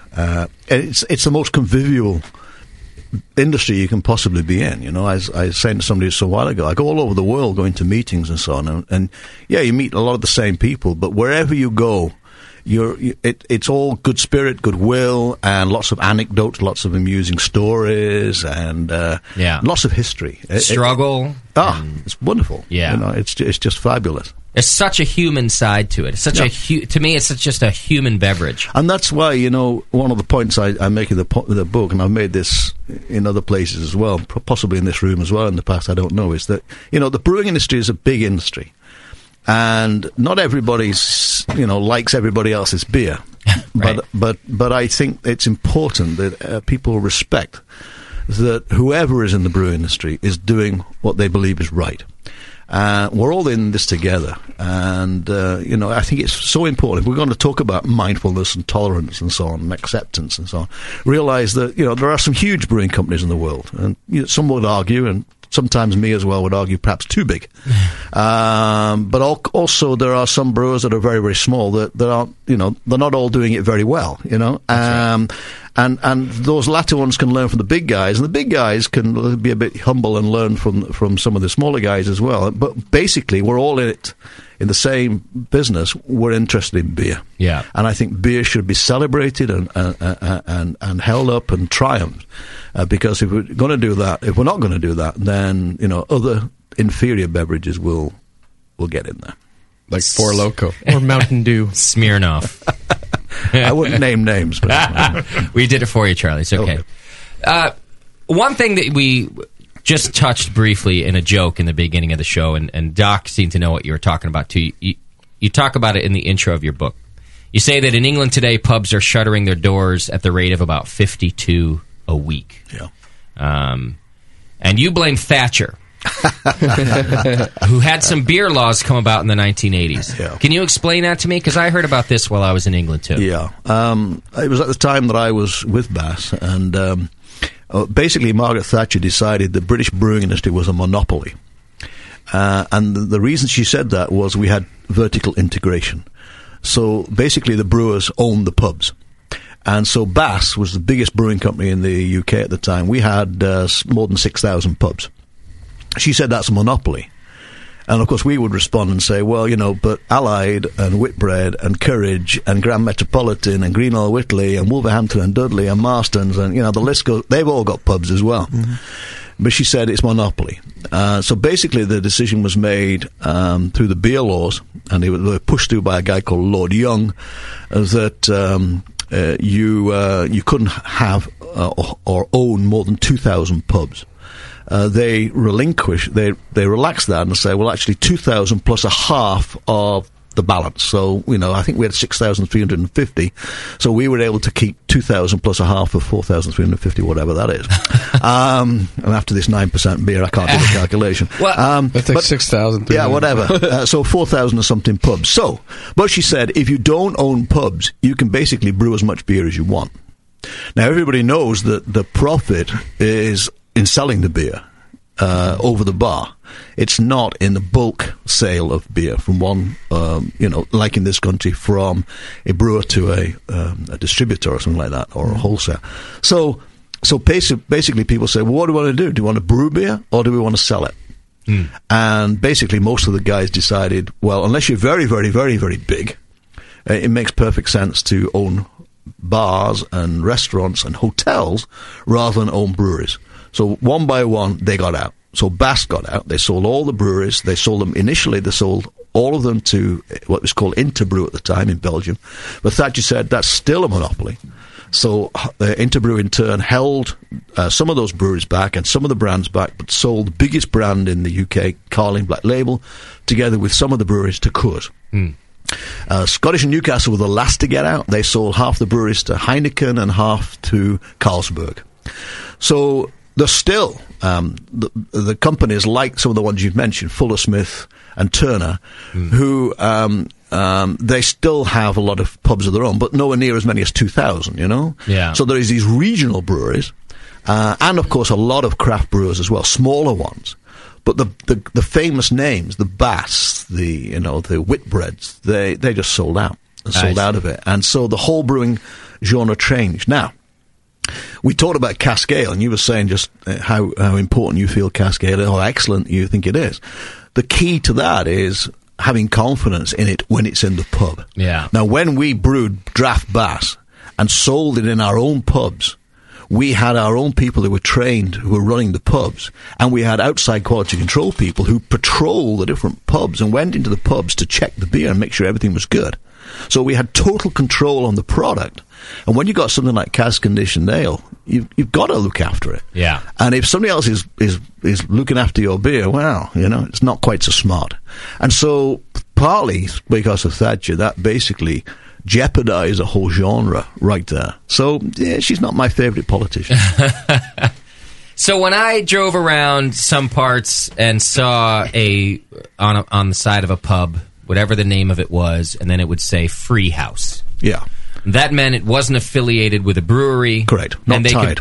It wasn't a tied house. Correct. And then they could get the beer basically from wherever they wanted to uptime. But whereas a tied house might have been a Bass house. Yeah, and still there will be tied houses, so you can still go to a pub that is a Green King pub or a Shepherd Neame pub or something like that. Okay. But there are many more pubs these days that are owned by pub companies. Okay. Weatherspoons and names like that. And they will basically negotiate for the beer from wherever they can get the best deal. Okay. The other thing, the crazy thing is, in the UK, I mean, Thatcher talked about a monopoly, but, I think a monopoly is like what you have with some of the supermarket chains in the UK, which, of course, I would never name, things like Tesco. Yeah, that was the name I was going to give you. Basically, they're screwing the brewers down to provide beer at the lowest possible cost. So the brewers are competing to get their beer into Tesco. And they're in turn selling at really low, crazy low prices. Cans of beer to take home, and instead of going to the pub to drink beer in a nice convivial environment, people are taking it home and drinking cheap beer that way. Now, there's a lot to be said for cheaper beer, of course, but if it's going to be at the risk of pub survival, and if it's going to be at the risk of brewery survival because they're really trying to meet the stresses that are being put upon them by the supermarkets, it's not healthy. It's not healthy, and so the whole business is a little bit jeopardized at the moment. Yeah, I could see that, and I think it's pretty controversial in the UK right now also. And even Camera comes into that controversy about their sort of very clear and defined way that beer is supposed to be served that doesn't leave a whole lot of room even for brewers to experiment sometimes. Yeah, the Campaign for Real Ale have done some useful things, and certainly they've kept they kept for a long time the image of cask beer high, and it was helpful to preserve that style. even in the face of some of the pressures I've described. Mm-hmm. Having said which, I don't think it's necessarily the correct or fair that they would sort of simply say that is the only good beer you can have. I think it's not tolerant and not a tolerant stance to say this is the only decent beer. Anything that's pasteurized, anything that does not fall within these rules of cask conditioned ale is by definition bad. I think that's rather silly, Yeah. So they've done good, but equally I think it's a fairly narrow stance that is not healthy. And even some of the brewers they're trying to protect are feeling the same way. And isn't this the nature of all of it? I mean, the law that you talk about in the beginning that was trying to protect these monopolies, even if it wasn't completely well-intentioned, might have had some good results so that you don't have monopolies, but there's always something in the end. So it's sort of similar in the U.S. Didn't we develop the 3-tiered system to try to keep from the same kind of monopoly? And there was a time in the U.S. that Budweiser could go in and have essentially a tied house. You could buy a bar, and that they were only allowed to serve Budweiser. Right. Not just Budweiser. That's just my example. Any big brewery. And we stopped that because we thought it was unfair competition in the marketplace. And while it fixed some problems, now the 3-tiered system is also flawed for certain small breweries. Well, it is. I mean, it's a challenge for many brewers to get onto supermarket shelves. And if you've got distributors that are largely dealing with the products of one or at most a couple of companies, then sure, they're going to have the power. So it's very difficult to identify the ideal system, but speaking from my memories, and I think they're fairly accurate of what it was like when I was within the British brewing industry, it was a case of, I think, if it ain't broke, don't fix it. Yeah. And I think she tried to fix it, and it just wasn't broke. To begin with. Got it. All right, let me do this. We're going to take another quick break. And when we come back, we're going to hear Charlie read from his new book. I've got a couple other questions, and I've got a list of questions coming in from the chat room for me, too. Okay. So we're going to get to all that when we come back. Hang in there. It's The Session. We've got Dr. Charles Bamforth on the show with us. We're going to take a quick break. When we come back, your questions, a piece of the book, and more. Hang in there. It's The Session.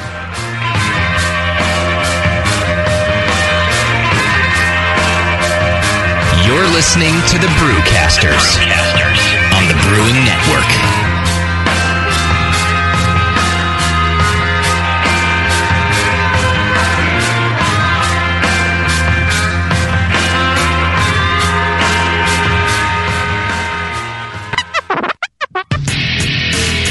Hi, this is Push from the Brewing Network, and I want to tell you about the Brewmaster's Warehouse and how you can get 10% off your next order. I'm a pretty techie guy, but I've never seen an online store like this. It's awesome. Go to brewmasterswarehouse.com and click on Brew Builder. You can whip up a custom recipe so easily even Sven could do it. Seriously, it's slick. You can share your recipe with your own logo and notes to the Brewmasters database if you want. And the best part, it keeps a running tally of the beer you're building while you're doing it. Then, bam, click Buy Recipe, and your cart is filled and ready to go with helpful suggestions in case you forgot something. This thing is amazing. Brewmasters Warehouse is run the way a home brewer would do it, with great service, fast turnaround, and $6.99 flat rate shipping.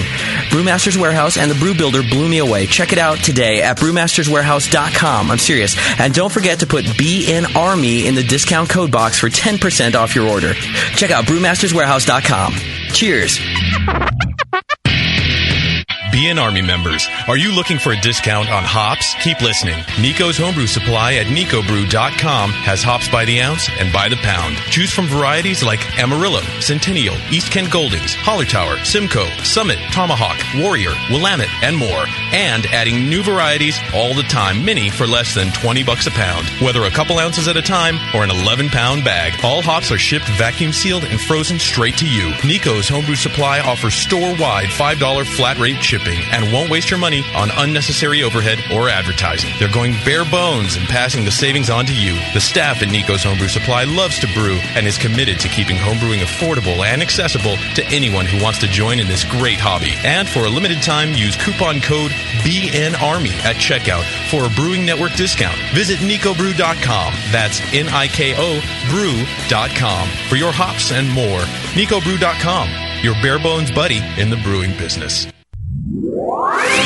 And now, Northern Brewer brings you another installment of The Time Brewers. 3 brewers, 3 different eras, all caught in the same fermento-chronological vortex, traveling through time, righting brewing wrongs, and bringing beery wisdom to where and whenever it may be needed. Journey now with Dr. Jean de Klerk. Greetings, listeners. 20th century Belgian super brewing scientist. Please, the yeast and the enzymes do the hard work.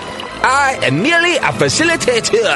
Icebach. What? 21st century Norwegian American homebrewer rapper from St. Paul. Listen. I bust the attenuation maxims and my Yakima magnums make my lager so smooth it's like a laxative. My spit got that static power after I mash for an hour.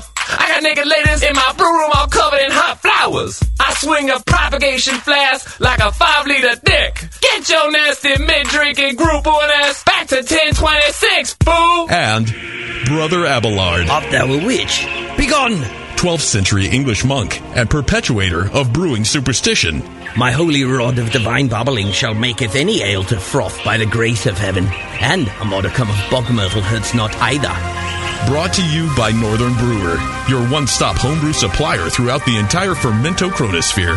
The widest selection of quality malt, hops, yeast, and equipment with $7.99 flat rate shipping. Tune in next time for more Time Brewers! Hilo, what's it feel like? Take awesome and multiply it by 2. Yeah! Spraying live beer radio all over your face. Can't get any better than this, baby. It's the Brewing Network.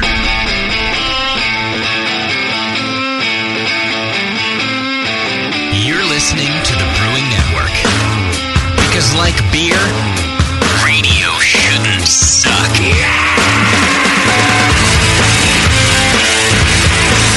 Welcome back to the program. Thanks for sticking around with us. Still talking to Dr. Bamforth here and talking about his new book, Beer is Proof God Loves Us. And I'm digging this book so far, and I'm digging where it's coming from. I haven't gotten through the whole thing since I was traveling. I wish I had it beforehand because I would have kept it with me, and I think it would have fit. Why don't you read us a passage from the book? I know I kind of forced you, Charlie, before you got here, that I wanted to hear something from you in the book, something that you really wanted to share to let people know what the book's about. Okay, so I'm just going to read a bit from the start of Chapter 5, which is called So What is Quality? The table linens were starchy white. The cutlery gleamed. The menus were sumptuous. My hosts and I, in one of the better restaurants in the Netherlands, pored over the abundance that was on offer. I made my choice, a straightforward one, a steak. "And how would you like that done, sir?" asked the somewhat severe waiter. "Well done," I replied. He looked blankly at me. "That is not possible," he said. "Choose something else." "Fish, perhaps." Possibly the English accent was a giveaway. At least he had taken one step back from fish and chips, perhaps. Herein lies one of the great realities on this earth, one that this pompous waiter and all too many in our world fail to grasp. Beauty truly is in the eye of the beholder. What is nectar to one palate may truly seem as poison to another. For my part, I am somewhat appalled to see blood seeping from a, to my perception, underdone steak. I savour the robustness of caramelised beef, especially when it has a rich depth of juicy fat at its rim. How I shiver to recall the time a well-meaning Japanese colleague invited me to his Tokyo home to honour me by serving shabu-shabu, in which one is presented with strips of raw beef that you are invited to waft for a second or two in a bowl of hot water before deftly chopsticking them into your mouth. How I cringe to remember the time that a Master Brewers Association of the Americas organising committee in Cincinnati decided that steak tartare was a good idea for a closing banquet. And yet there are countless people around the world who rejoice in rare or raw meat. Good for them. It's called tolerance. I will allow them their idiosyncrasies, but please, would you do me the courtesy of allowing me mine? Each to his or her own. And so in the world of food, I dismay at the invariable sneer that accompanies the words British food. It happens all too often here in the United States, a nation that, of course, gave the world such sophisticated dishes as peanut butter and jelly sandwiches and the hamburger. The first of these I detest, the second I adore. Well done, of course. I cringe when friends order such a minced beef concoction, medium rare.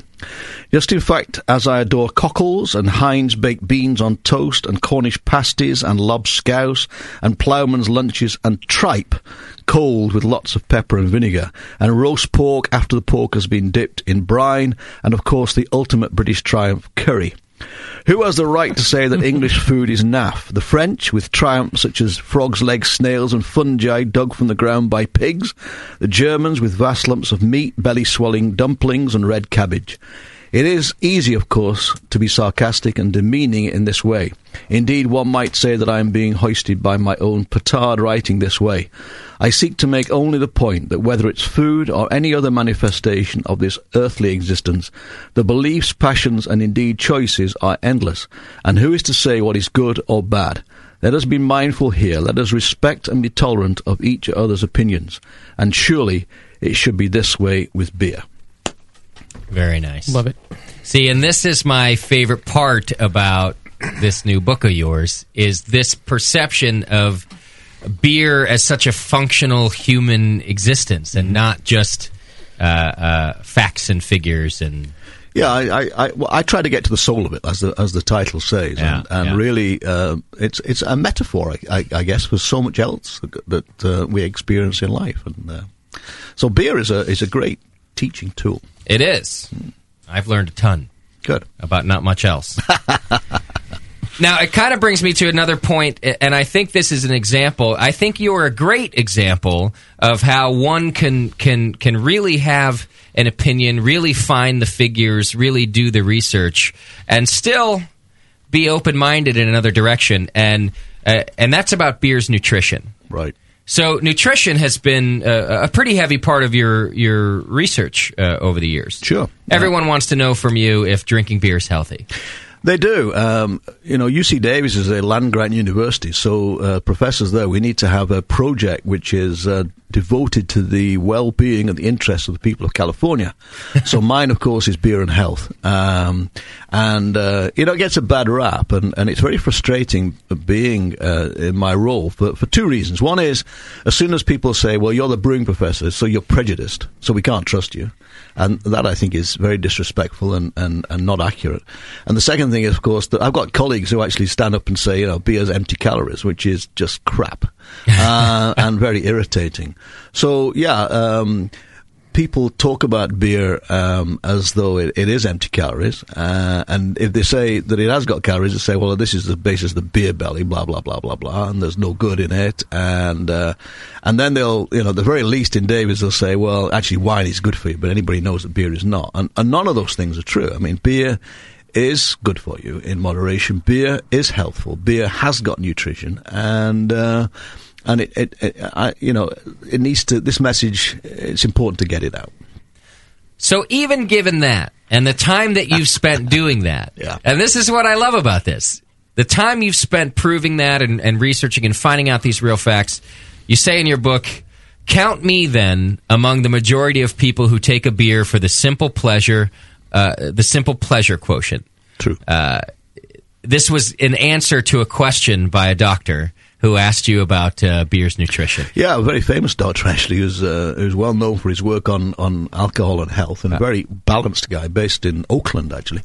And he came running up to me because I'd given one of these presentations. He said, is it true then if we could just boost the level of thiamine, vitamin B1 in beer, then it would be a well-balanced diet? And I said, even I wouldn't say that. At least you need a few pretzels.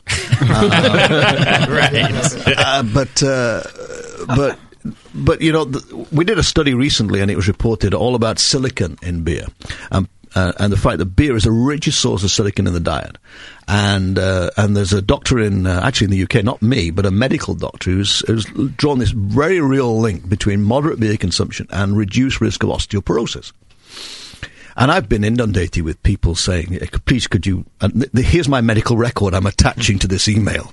Please could you give me, and I'm saying, I'm the beer guy, But they're saying, well, which should I choose? What beer do I have to have that's best for my health?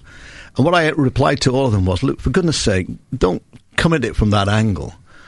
Choose what you like. Yeah. Why have something that it's going to make you miserable? If because you're not going to benefit, So I would never choose a beer simply on the basis of, this one's got slightly more silicon than that level. They've all got silicon in them. Some have got more than others. An all malt hoppy IPA is going to have more silicon in it than a gently flavored light beer from North America. But there's still silicon in the latter. And the key ingredient in all of these things is the alcohol. Anyway, that's the main thing that is the most healthful component. So, to actually say, well, I'm going to recommend these beers on the basis of their health delivery, I would never want to do that. And I personally would always choose something that I enjoy, because I think the mellowing influence of beer is as important as anything else. And healthful. And if it makes you happy, that's half the battle. Yeah. Jamil's just joining us in the studio. Hey, Jay-Z. Hey. Thanks for making it down. Oh, yeah, we were attending the Raiders-Chiefs game. Went into overtime. And? Raiders win by a field goal. Wow. Yeah. Amazing. They tied it at the end of the regulation with a field goal. Yeah. So, do you mind if I read your list, Charlie, of you've kind of made a list in order of importance. Yeah. Of when you, and I wanted to introduce Jamil there too, because I think you'll like this if you haven't seen it yet in the book. But, when, on this show, and when you're a beer judge like Jamil, and when we're constantly evaluating our own beers, I think that we sometimes, I think it's very possible that we lose focus sometimes about why we loved beer in the beginning, and we start to put different ideas above other ideas that maybe weren't that way when we started to really love beer. So I thought this list was cool. It's kind of in order of importance, the decision-making process regarding the purchase of alcoholic beverages for Dr. Bamforth. Number 1, taste. Very simple. Number 2, activity. Whatever Dr. Bamforth is doing. Number 3 would be location. Number 4 would be time of day. This one I really like that you're evaluating, because Bloody Mary before noon. Anything else afterward. Hefeweizen for breakfast. Hefeweizen. There you go. Price is number 5. Kind of far down the list. I like that. Company, whoever you're with, is number 6. Food pairing, number 7. After feelings is number 8. And I really like that this one's in the list too. And I think I've heard Jamil talk about that too, especially when you're with friends. It's also how the beer makes you feel. Alcohol content is way down there at number 7. I moved that up a little bit, Charlie. Serving size is number 8. Weather is number 9. I like that, and I do that too. I guess a lot of beer guys do, because there's so many choices. Calories is next, almost at the bottom of the list. Healthfulness below that, even after all the research. And finally, the very last thing that Charlie would think about would be carbohydrates. That's the final thing in the list, which I also like. Not a lot of light beer in your fridge. No comment. No, it's never a style that I particularly cottoned onto. No. I just particularly like this list. I think everybody's list would be different.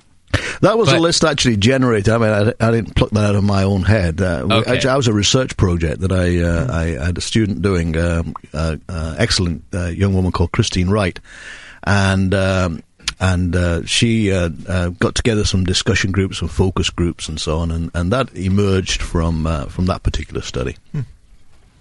It's a good list. I like it, and I like thinking about beer in all those different terms.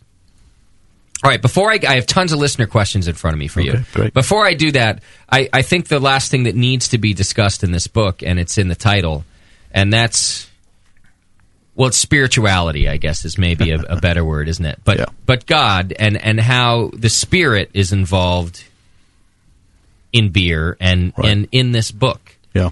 And I'm curious why you took that approach with this particular book. Well, as it says right at the start, this is a little bit of a different book to what I thought it was going to be. And I had actually started writing a book which was and that really was going to be much more autobiographical. And elements of that message were what really appears in or is what appears in the endnotes. So I don't know. Is it fair to say I'm a kind of spiritual type person? I'm a very different creature, probably, to the one that stands up in front of 385 students at UC Davis and bounces around and tries to make them laugh, you know? Yeah. If you do the Myers-Briggs test, I'm an introvert. And that's because I don't sort of... my energy is not derived from other people. I'm a sort of a lone creature and so on. So I do a lot of reading about Buddhism and other things, and so I have a very different lifestyle to what people might imagine. But I do a lot of thinking. I do a lot of thinking about tolerance, and keep using that word, and acceptance, and I think it comes into so much of what we encounter in society, you know, whether it's religion or whether it is politics, or you know, and whether it's, you know, people's views on things like beer.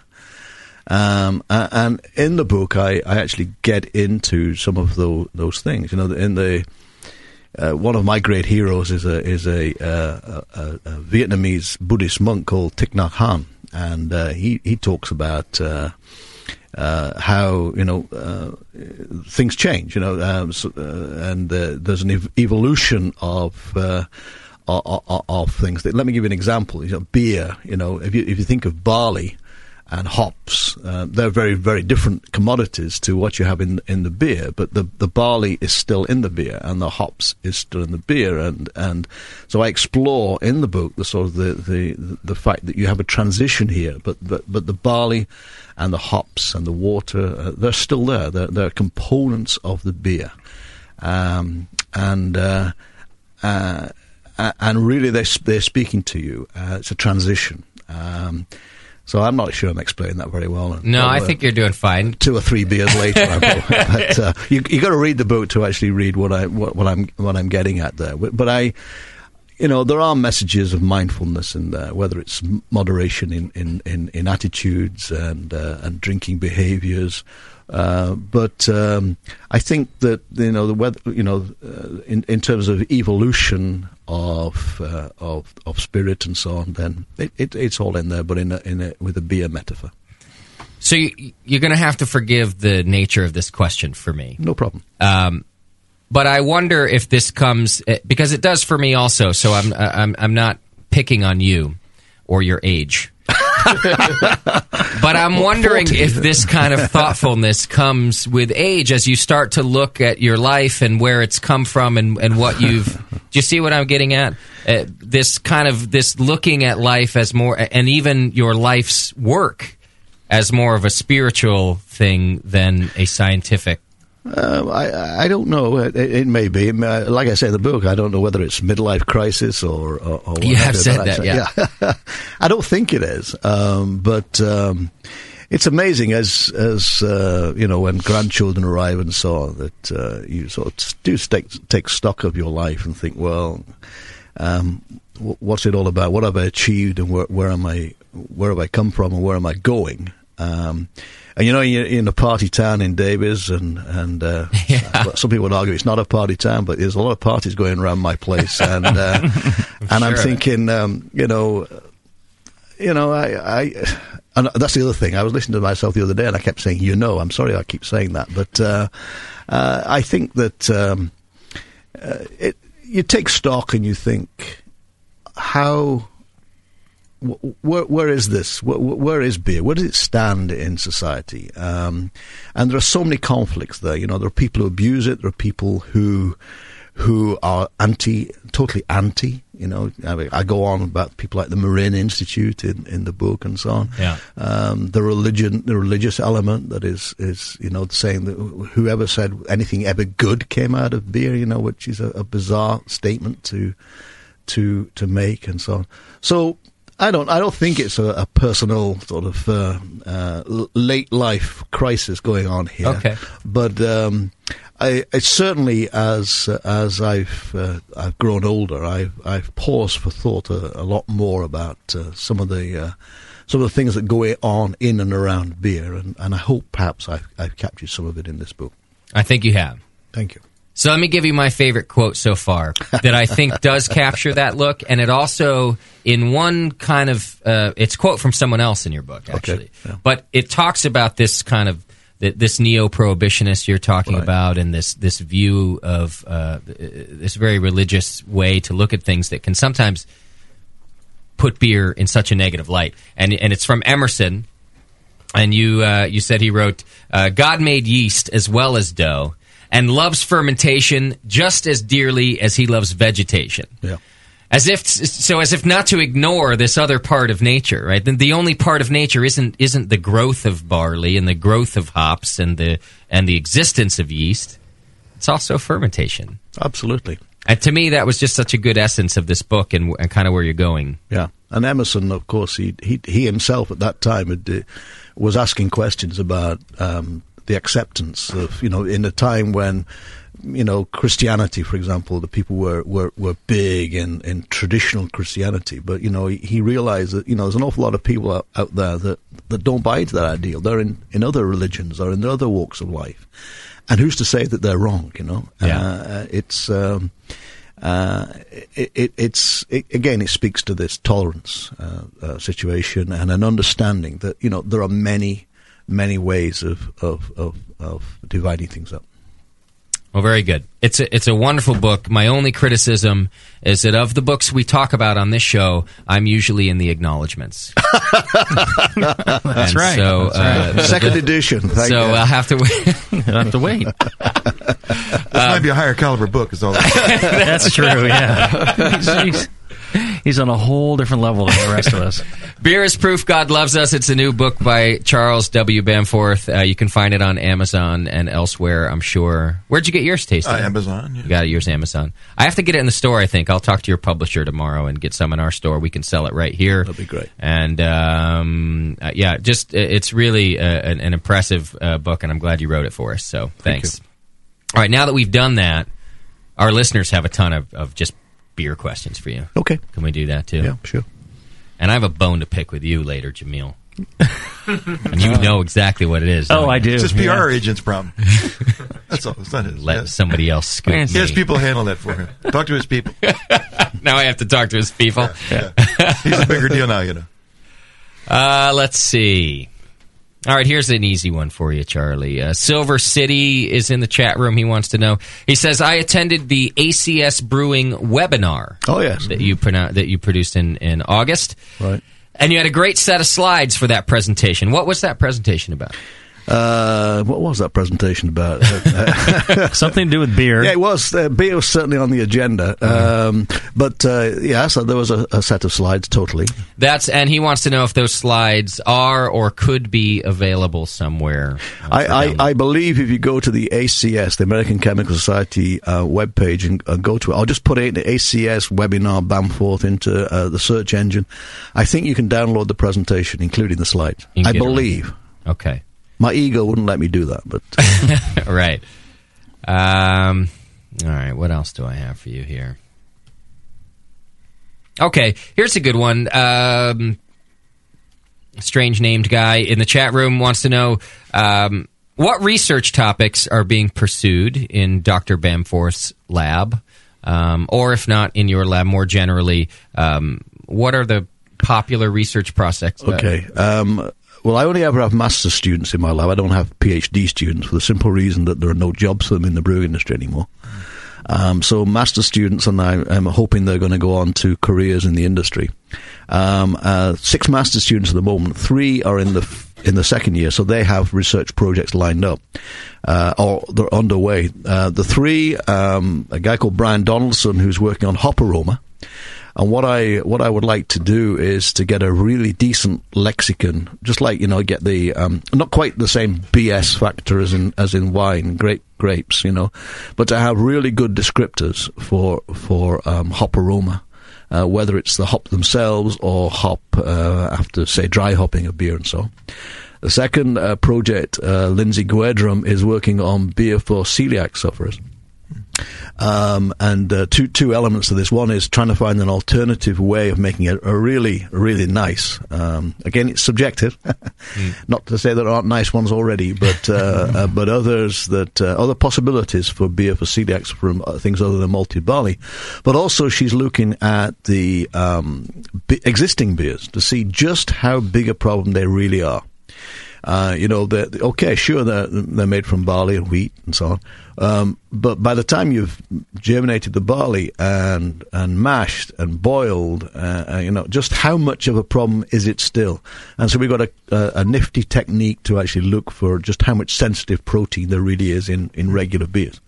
And the third guy, which is a bit out of left field for me, is a guy called Nick, who is working on lambic, and he is working on microbial succession in lambic. So it's a guy called Nick Bokolich, and he's actually seeing what is the sequence of evolution of the different microbes as lambic develops. And meaning the wild yeast itself? Yeah, which organism at what time. And he's using modern techniques to do that. And chances are he's going to go over to Belgium for the winter quarter to actually we're cooperating with the university in Leuven to actually look at that.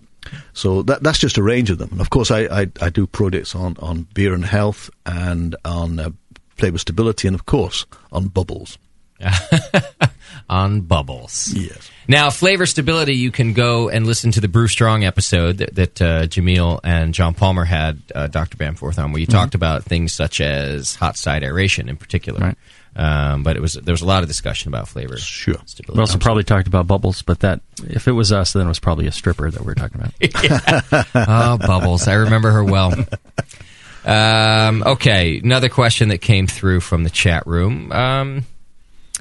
Says, I'd like to know from Dr. Bamforth how the brewing science / fermentation science has grown since he's been there over the last 11 years. At UC Davis. Yeah. It's a little bit different. We don't have a fermentation science major anymore. We have a food science major with a brewing option. And so a growing number of people, it's around somewhere between 10 and 20 at the moment, are doing that option. In terms of classes, I teach 3 classes now, and the one that has changed, a new one, is something called FST3, which is a general education class. It's the third most popular class on campus after Introduction to Nutrition and Introduction to Human Sexuality. Oh, of course. So it's food, sex, and beer in that order at the moment. But I am trying to get more sex into my class. And outside. And as you probably know, I was in October's Playboy. No, I didn't know that. Oh, yeah. Scott. Oh, yeah. Well, how do we not know that? I have no excuse. Oh. Tell us about it. Oh, surely no. Oh, but if I must. Now, they chose 20 professors from across the nation that are making a difference in the classroom. I see. And so I was lucky enough to be one of those alongside the guy who's working on marijuana and somebody else who's... But you took care of the sex part. Who's working on the Kama Sutra. But no, that was somebody else. Did you get invited to the mansion for that? No, I didn't. And they didn't take any photographs. Did they airbrush you a lot? No, there's... Why would they need that? You know? Why would they need that? Yeah, it was one of those center ones where they just folded it out several openings. But no photographs. Oh, well, there was, but it was taken by my daughter. It was very respectful. See, this is the problem: is I'm not actually reading the words in the issue. Right. I'm just looking at the picture. You know? Anyway, but that class, there's 1,000 students in that class. So what it does is tell people about beer and interest them in it. And there's the history and the basic science and technology and the quality and so on. And we get some guest speakers. So Dan Gordon comes in, tells them how to make the perfect garlic fry. Oh, yeah. and Ken Grossman comes down. Nice. And with the guy from Anheuser-Busch, we have J.A. Prohl from Sudwork. Yeah. So we've had Don Barkley comes in, and Fritz in the past has come as well. Wonderful. So 1,000 students in a year in that one as well. So the extension program is alive and kicking as well. Michael Lewis still heads up the extension program. I do a lot of teaching with Michael. Is the extension is the shorter program? Well, it is shorter, and quite honestly, that's the one I recommend to most students to take, because it is the quickest way from A to B. Okay. So the Master Brewers program starts at the end of January and goes through to the beginning of June. And a lot of brewing in there. It's very intense. They get Michael, who's a great teacher. They get me, or I like to think I'm a great teacher too. And Tom Shellhammer comes down from Oregon State, and engineers and so on. So it really is a high class program. It was sold out the last 2 years. It's sold out the next 2 years as well. And so there's a lot going on in Davis. It's high exposure right now. And Dr. Lewis is English as well. Is this a coincidence, or are you two? He's Welsh. He's Welsh. For goodness' sake, don't tell Michael he's English. Michael, I'm glad you corrected me. Yeah, Michael is Welsh, but Michael came to Davis back in 1962. Okay, so he's been around a long time. So those two were totally unrelated, but of course, there's a lot to be said for great British people. There is. Yes. As you know. As I know. Mm. And they like to say it. Yeah. Although I'm an American citizen now, and so is Michael. You must have got in early, because nobody can be a citizen now. Unless you're born here. We don't let anybody we don't trust anybody. You got here quick. Well, unless you have something to give. That's true. People like him. Sure, we got room. Let's squeeze one more in. Yeah. When I did my test, they asked me whether I could speak English, and they tested me out. And what I had to say was, "We pay taxes." That was your line. Yeah. We pay taxes. Well, could you just said, "Well, you don't know how to speak English"? No comment. That wouldn't help. That would not have helped. All right, we covered this a little bit earlier. Maybe just to elaborate a bit. Junket in the chat room says, wanted to know, could you ask Dr. Bamforth how he feels about our 3-tier system, and then how that compares to the system in Britain? Well, as I say, it's they're not really comparable. A 3-tier system, I can see the strengths and the weaknesses in it. And I know that perhaps the large guys are quite happy with the 3-tier system, and some of the small guys, and with direct shipments, it'd be more appealing and so on. So, there are pros and cons. I think the real advantage to a vertical integration system is one where you do really have control over your product, and you can really then dictate how the beer is going to be looked after and handled, and that is, and that applies to all beer. I talk a lot about flavor stability, and brewers do all this stuff. All this hot side aeration stuff and so on, trying to give the beer its best shelf life, and then they lose it. They have no control over the beer once it's left them, and anything can happen. Yeah. So that is the advantage of really having control of the product from the start to the finish. Okay. All right, Jay Watkins in the chat room has a simple question. He says, if Charlie were a beer, what kind of beer would he be? A really good-looking beer, an old ale with a very large head. Yeah. That's another way of saying what's my favorite beer. And of course, I never answer that question, but it depends. I like to think I'm different things at different times, but we talked about English cask ale, and that's got a lot going for it. Okay. Were you ever a home brewer? Never. You've never brewed a batch? Never. How about professionally? You ever brewed a pro batch at Bass? I was the quality manager for Bass, yes. But you didn't brew there? I wasn't. In those days, you had an unhealthy division between brewers and quality people, and the quality people were really the policemen, and they were the irritants who were going around, and the brewers were sort of defending their patch, and the quality people were attacking them and so on, and that was very unhealthy as well. And I cut all that out as well. So no, I didn't push the buttons, and I didn't dig out the mash tun, but I was there, and I was involved intimately. Okay. All right. To your knowledge, has anybody actually done any controlled study on first wort hopping, IBU levels, and flavor extraction? No. None. That you don't know, or just that Well, to your I don't knowledge, know, but you I don't know don't of any of it, yeah. Well, while we're on that that topic, yeah. How about Whirlpool hop additions? Is there information that could give an estimate of what the IBU contribution is from Whirlpool hopping? I think I would need to hunt out literature from people like Tom Shellhammer at Oregon State, because in terms of utilizations, the guy who has done the most that I'm aware of in terms of putting some real science into hop utilization, it would be Tom. So whether he included Whirlpool into that, I would need to refresh my memory. It's coming up a lot, because we talked to a lot of home brewers and professional brewers, and the West Coast hobby beer has just become a big portion of the regimen. They're actually foregoing the 20-minute edition and moving a lot of that right into the Whirlpool. Right. As I say, if I wanted to look at some science to that, I would look to Oregon State. Great. Came up also when I was with Justin at Moore Brewery. Right.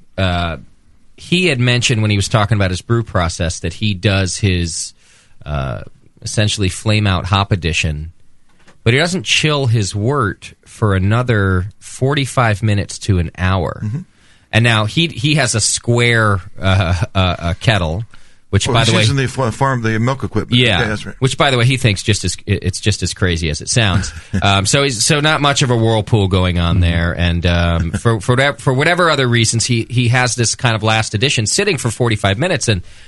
It's not boiling temperature, but it sure is up there, isn't it? Right. If it's hot, you're still isomerizing the alpha acids. I mean, in any aroma that you smell coming out of the beer, that's aroma flavor that's not in there. So one thing he mentioned also, though, is that it's not being agitated, and that's part of the isomerization too, isn't it? That is it part of why we do a boil and. Well, the agitation, the key role of that is two things. One is to promote precipitation and the precipitation and the adhesion of things together, and good hop break production. The second thing, however, is volatilization, release of volatile materials. And when you mention lengthy hot wort stands, and the thing that straightway comes through to me is DMS. And a lengthy hot Whirlpool stand was part of the deal when we were brewing Carling Black Label, because we wanted a certain level of DMS in the beer in Burton. So what we did was we regulated the length of the boil to get a certain level of the precursor going into the hot wort stand. Then we had a 1 hour rest in the Whirlpool. Hot, so you got the breakdown of the precursor, but not turbulent. So the DMS stayed behind. I see. So one of the risks, well, depending on what you want, what you're looking for, one of the risks of a lengthy, gentle but hot wort stand is a high level of DMS. Okay. What style of beer was that you really Carling Black wanted? Label was a lager. Okay. So it was. We wanted some DMS. We didn't want too much, but it's the biggest selling brand of beer in the UK. And if you analyse that beer, you'll find about 50 parts per billion of DMS. And we felt it was an important part of the character of that particular beer. Because most times DMS is a fault that most judges are looking for. But if you're looking to brand it, well. The classic is Rolling Rock, of course. That's the yardstick for DMS. But Carling has got a lot.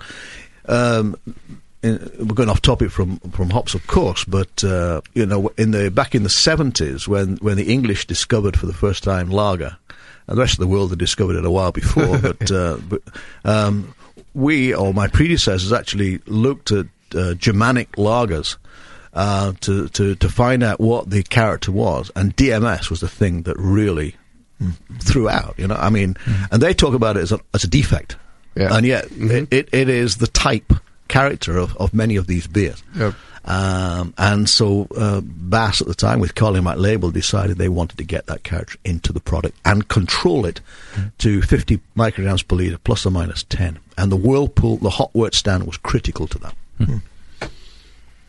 All right, Pseudo Chef in the chat room says, I'm going to defend my PhD in January and most likely doing a postdoc in molecular biology. Are there really no jobs left in the brewing industry for scientists? You know, he's about 30 years too late. Or is he Japanese? That would help. Because you know, the likes of Kirin and Asahi and Sapporo and so on, Suntory, they still have some opportunities. But I can't think of any brewing company in the United States or in Europe that really has a sizable research department. The last significant one was Miller in Milwaukee, and they wound that down big time. So there's not much left in terms of research.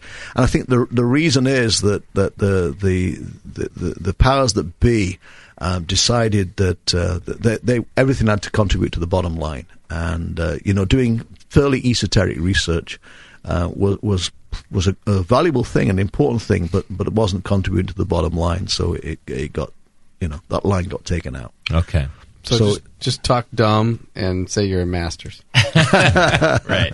No, you know, what most of the people coming out of UC Davis, for example, whether it's the campus or the extension, they're going into breweries, either the craft industry as brewers and you know, shoveling and doing the whole 9 yards, or they're going in as managers into the bigger brewing companies to be shift managers and so on. Okay. All right, I had a question for you. You think of any of the more surprising things you found out about beer in your research? Something that you just didn't expect? My own personal research, no, not really. I mean, there's occasional things you come across that other people have published that you find is.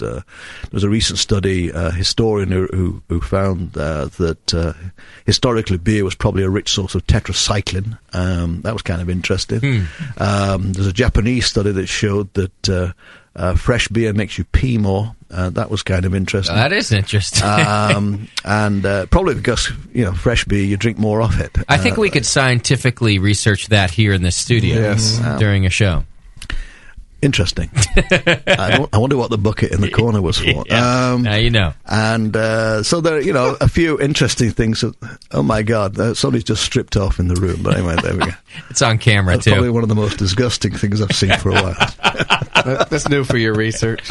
Welcome to the show, Charlie. It's not compulsory, is it? No, you're all right. What's the young lady doing behind the net? She's been naked the whole time. All right. Mills actually wrote in this week. He wanted to know, in your mind, what makes a perfect bitter? Balance. I think we talked about this earlier on. If we're talking draft ale in England, if that's your definition of bitter, then we're talking a nice balance between maltiness, bitterness, and that nice dry hop character. In good condition. I'm from the north of England, okay, so that, you know, we have a reasonable foam on our draft ales as well. Okay. And that to me would be a sublime bitter. You know, Timothy Taylor's from Keighley, something like that would be just, you know, nectar. Any particular techniques for us homebrewers? Is dry hopping the key? Yeah, it's the dry hopping thing, and it's all the obvious things, you know, the hygiene thing as well. But you know, not excessively carbonated, and but you're well aware of the traditions of cask ale, and it's the balance. Okay. All right. Here's the nice one, a long one. But I think a good question. Carlo from Sonoma wrote in. He's got a question regarding Carlo, the book Beer, Tap into the Art and Science of Brewing, 3rd edition. Okay, I wrote that. On page 140. Oh, my God, I can't remember what's on page. Under the subheading, The Breakdown of Protein, you mentioned 2 different enzymes and an inhibitor. Yes. Proteinases. Yes. Not heat resistant. And carboxypeptidases. Thank you, sir. Quite heat resistant. Continuing, you note that there's an increasing evidence that inhibitors are extracted from the malt alongside the enzyme block, much of the potential protein hydrolysis in a mash. Within the grain, The natural control mechanisms regulate the extent to which the inhibitors are able to interact with the enzymes. Once extracted, though, in what is literally a mishmash, the inhibitors are freed from these restraints, and so proteolysis is limited. Yeah. So the question. Because of these inhibitors that we are releasing during an optional protein rest that would have otherwise not been released, is this protein rest actually doing more harm than good? After all, aren't we limiting the proteolysis anyway with the release of these inhibitors? Okay. So the question is just how much proteolysis occurs in a low-temperature stand. And there are two schools of thought. There's the Germanic school of thought, that actually it is a legitimate proteolytic stand. But then there's a school of thought which is really championed by my predecessor, Michael Lewis, working with a guy called John Serbia a number of years ago, who showed that really the amount of protein hydrolysis that takes place at these low temperatures is not very much at all. There may be some precipitation taking place and some extraction, but not much breakdown. Which is and that the reason probably is that when you grind up the malt, what you're doing is extracting not only the enzymes but these inhibitors. In the intact grain, the inhibitors and the enzymes are kept apart, so you do get proteolysis during malting, a lot of proteolysis. But when you extract the inhibitors and you extract the enzymes, they get together and block the proteolysis. The low temperature stand, however, in many instances is doing good, because actually it's the beta-glucans that are getting broken down. So it was more accurately called a beta-glucan rest, because the enzymes that break down the beta-glucanases are very heat sensitive. And so if you have less than perfectly modified malt, you are going to help extraction by this low temperature stand. So it's a glucan rest rather than a protein rest. Okay. Thank you, Carlo. And Carlo actually in the end just says, hey, thanks for your wonderful book and taking the time to answer the question. Thank you very much. Okay, Dr. Bamforth, firstly, I've read a lot of your books. I have 6 of them in my brewing library. I'm a Fordham student in China, as well as possibly the only home brewer, he thinks. I hope to make a career out of my passion for brewing and would like to apply both my Chinese and brewing abilities and work in the brewing industry as it expands in China. Do you have any advice on which aspect of brewing you would believe would be most beneficial for me to study in terms of developing a career in China for brewing? He says he's been trying to focus on the science behind the beer. Is this where I should continue? Well, science education is important, and if you want to be a successful brewer, you do need to understand the science behind it. There are 1 or 2 universities in China that are doing relevant work.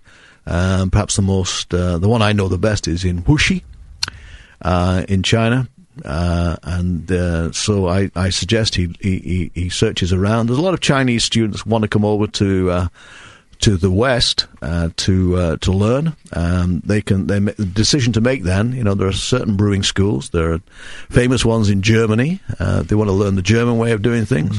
There are certain in the UK, in Edinburgh and in Nottingham, and of course, if they really want to aspire to greatness, they should come to Davis. Exactly. All right, and that was it that I had sent in to me. I did have other questions, but some of them are just rude, and others have to do with Jameel. That are still rude. Which we'll get to. Which are even ruder. Which we're going to get to. Or more rude, I should say. Rudiest. All right. Yes. Let's take a quick break. In fact, this will be our last break since we've gone so long. Charlie, can you stay with us still, or you have to go? I know it's getting late. I ought to be going pretty soon. You got to go soon. Got a new granddaughter this week. Is that right? Yeah. You had a busy week. I'm going to Washington tomorrow. How about that? D.C. Let me make sure I have all the questions answered then, so that I can let you go at this break. Can you Thatcher? No. Where's the best place to find published research on beer and brewing? Articles or? Yeah, I guess. Yeah, he's looking for probably articles, probably academic articles on it. Always a good idea to join some of the societies. So if you're a scientist, then the places to go are the Institute of Brewing Distilling or the American Society of Brewing Chemists, and you can go to the journals online.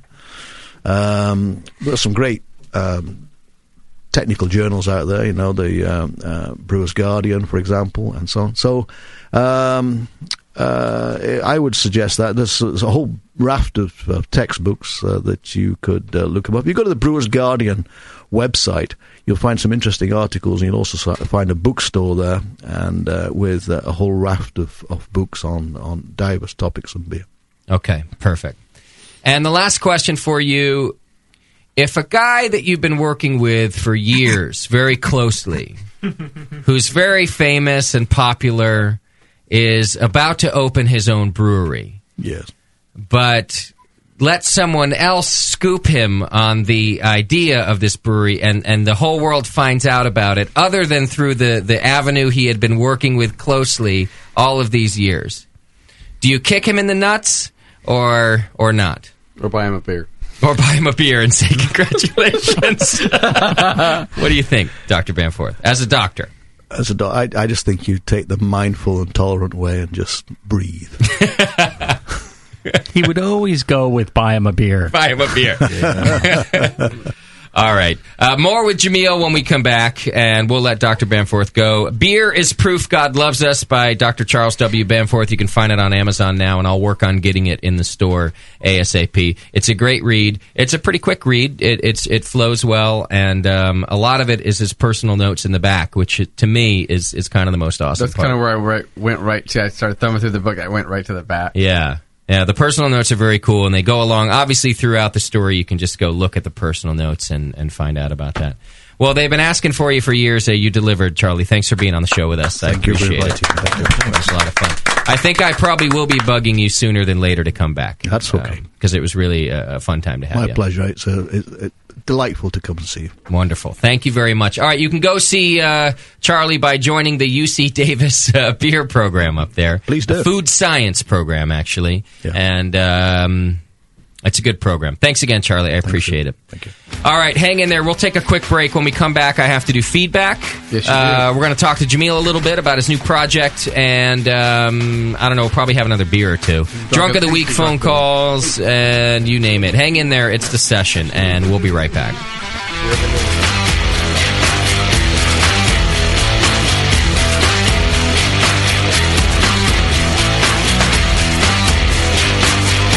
You're listening to the Brewcasters.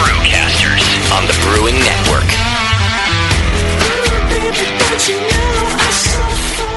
Organic ingredients. Fresh, clean, good for you, good for the planet. Seven Bridges has the best selection of organic ingredients, including over 27 varieties of organic hops at breworganic.com. Join their mailing list for special deals and regular updates. They've been brewing organic and serving organic brewers for 13 years. They can help you brew great organic beer. And Seven Bridges is the proud host of the 4th Annual National Organic Brewing Challenge, the only BJCP-sanctioned nationwide brewing competition just for organic beers. Take the challenge this fall for a chance to win great prizes, including stainless steel brew kettles and organic brewing ingredients. This year, the challenge will be judged in 2 locations: on the East Coast at Capital City Brewing in Arlington, Virginia, and on the West Coast at Gordon Biersch in San Jose, California. For complete details, visit breworganic.com/competition. Seven Bridges is cooperatively owned in awesome Santa Cruz, California. Everyone there is dedicated to great beer and people-friendly business practices. They offer environmentally friendly, fair trade, and fair wage brewing products whenever possible. Seven Bridges, breworganic.com.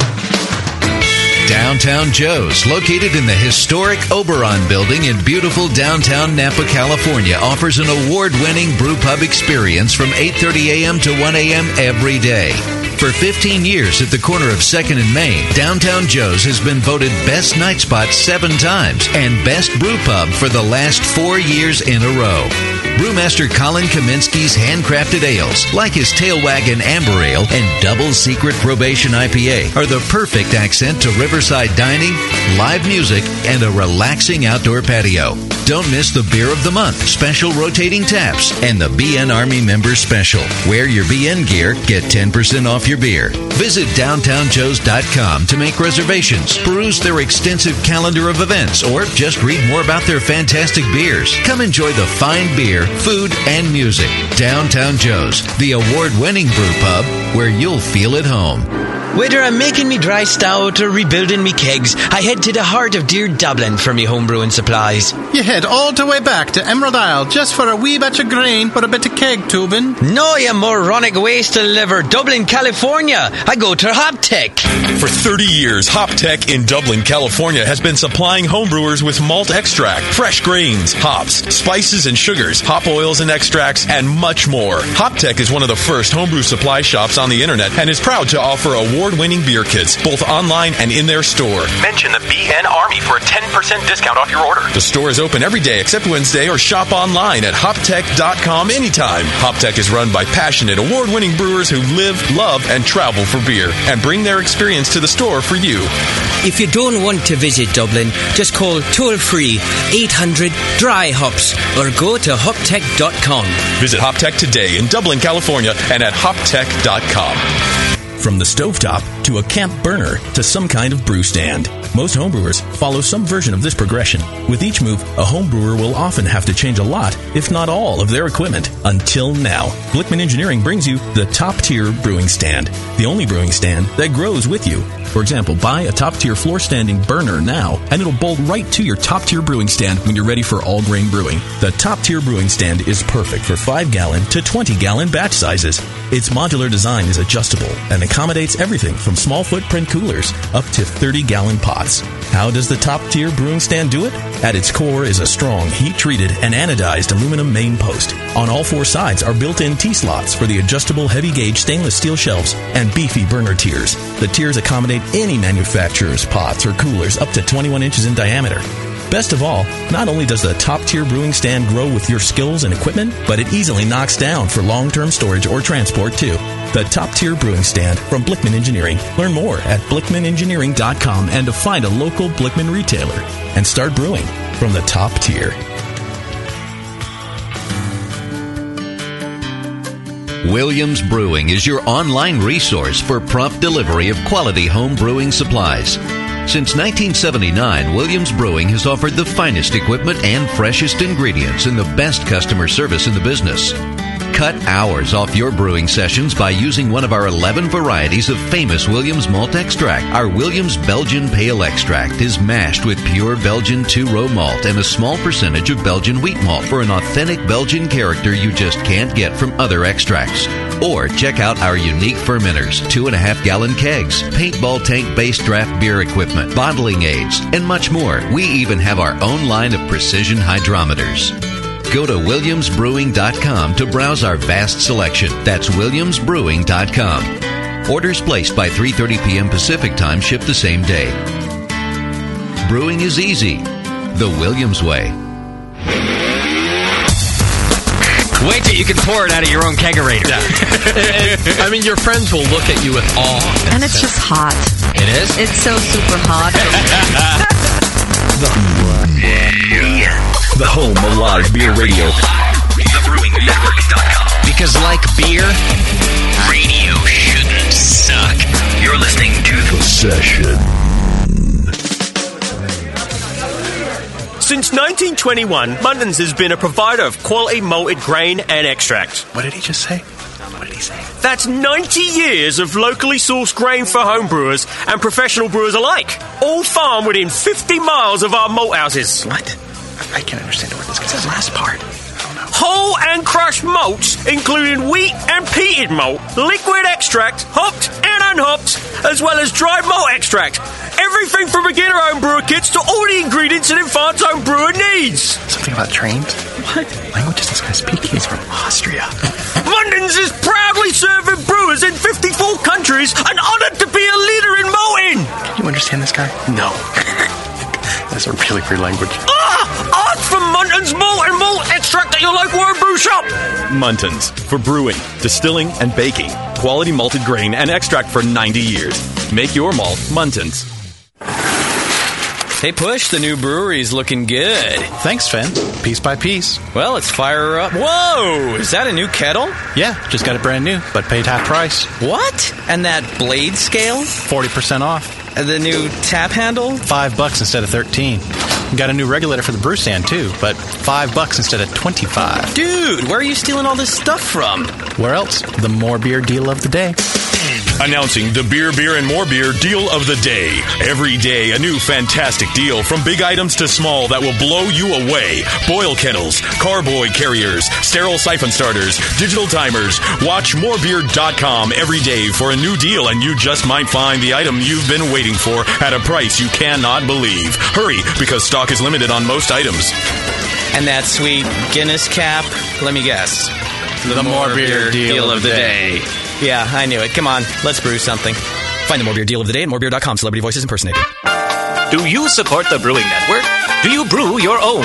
Are you looking for an economical, fun, and legal way to do both? Subscribe to Brew Your Own magazine and do just that. All year long, Brew Your Own will surprise you, entertain you, and educate you with articles on beer and brewing from authors like the Brewing Network's very own Jamel Zalashev and John Palmer. Each issue is a full pint of brewing techniques, homebrew stories, tips and photos, projects to make yourself, and recipes for the avid home brewer. Get your tough questions answered by Mr. Wizard and polish your style accuracy with Jamel. A portion of every subscription goes to the Brewing Network, so subscribe today at byo.com/Brewing Network, or just click the BYO logo on the Brewing Network homepage and support a fantastic hobby and your favorite broadcaster. Brew Your Own, the how-to homebrew beer magazine. What's funny is brewers will say, yeah, I don't brew to style. I'm brewing my own beer. And it's like a German Pilsner, but it's black. Yeah, it's a sports beer. You know? The home of live beer radio. TheBrewingNetwork.com. Because like beer, radio shouldn't suck. You're listening to The Session. You're listening to the Brewing Network. Because like beer, radio shouldn't suck.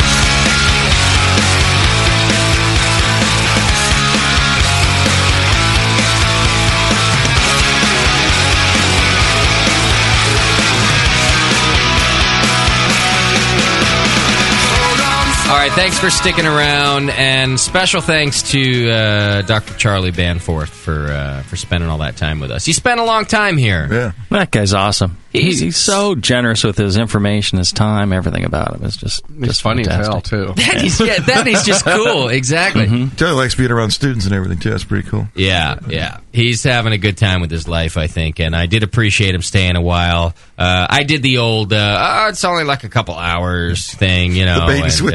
Well, I figured I always then kind of give them the opportunity to bail. Any time, yeah. Because I know that once most guys get here, they have such a fun time just talking beer that they don't care, and I'm happy to let them go at the allotted time. He didn't care. He's ready to stick around for a while. So I appreciated that. And let me tell you, I'm not even selling this book in my store yet, and I'm recommending that you go get it because it's really just a cool look. Yeah.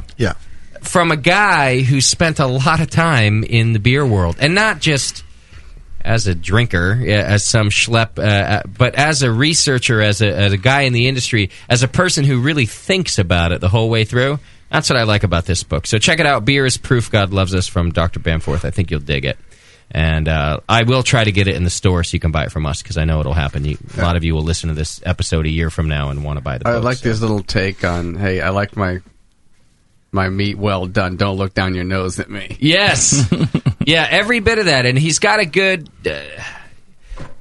that's what I meant to say when I was talking to him about even all the research he's done about health. He just still goes, look, I just pick a beer because I like it. Yeah. And I drink a beer because I like it.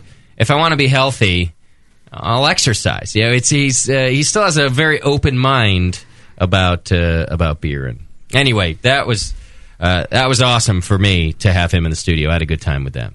So thanks again to Charlie. Who likes their steaks well done? I mean, you know, I'm on board with his principle, but I'm with him on that. Everybody in my household except for me. What? Oh my God, yeah. And I'll throw 3 steaks on, cook them for a while, and then I throw mine on. So mine's more rare. Same sort of thing. And now the boys are starting to like, oh, they'll take a couple pieces of mine. Oh, that's kind of nice. I didn't want to sound like I was blowing the dude because I'm all about the well done steak too. What? Yeah. Oh, why? Oh, my family, they will. If it's pink, man, I'm back up, not eating my meal, and I'm back on the grill. They'll put it in the microwave in my house if I don't make it well done for them. Oh yeah. Now I can do a little pink.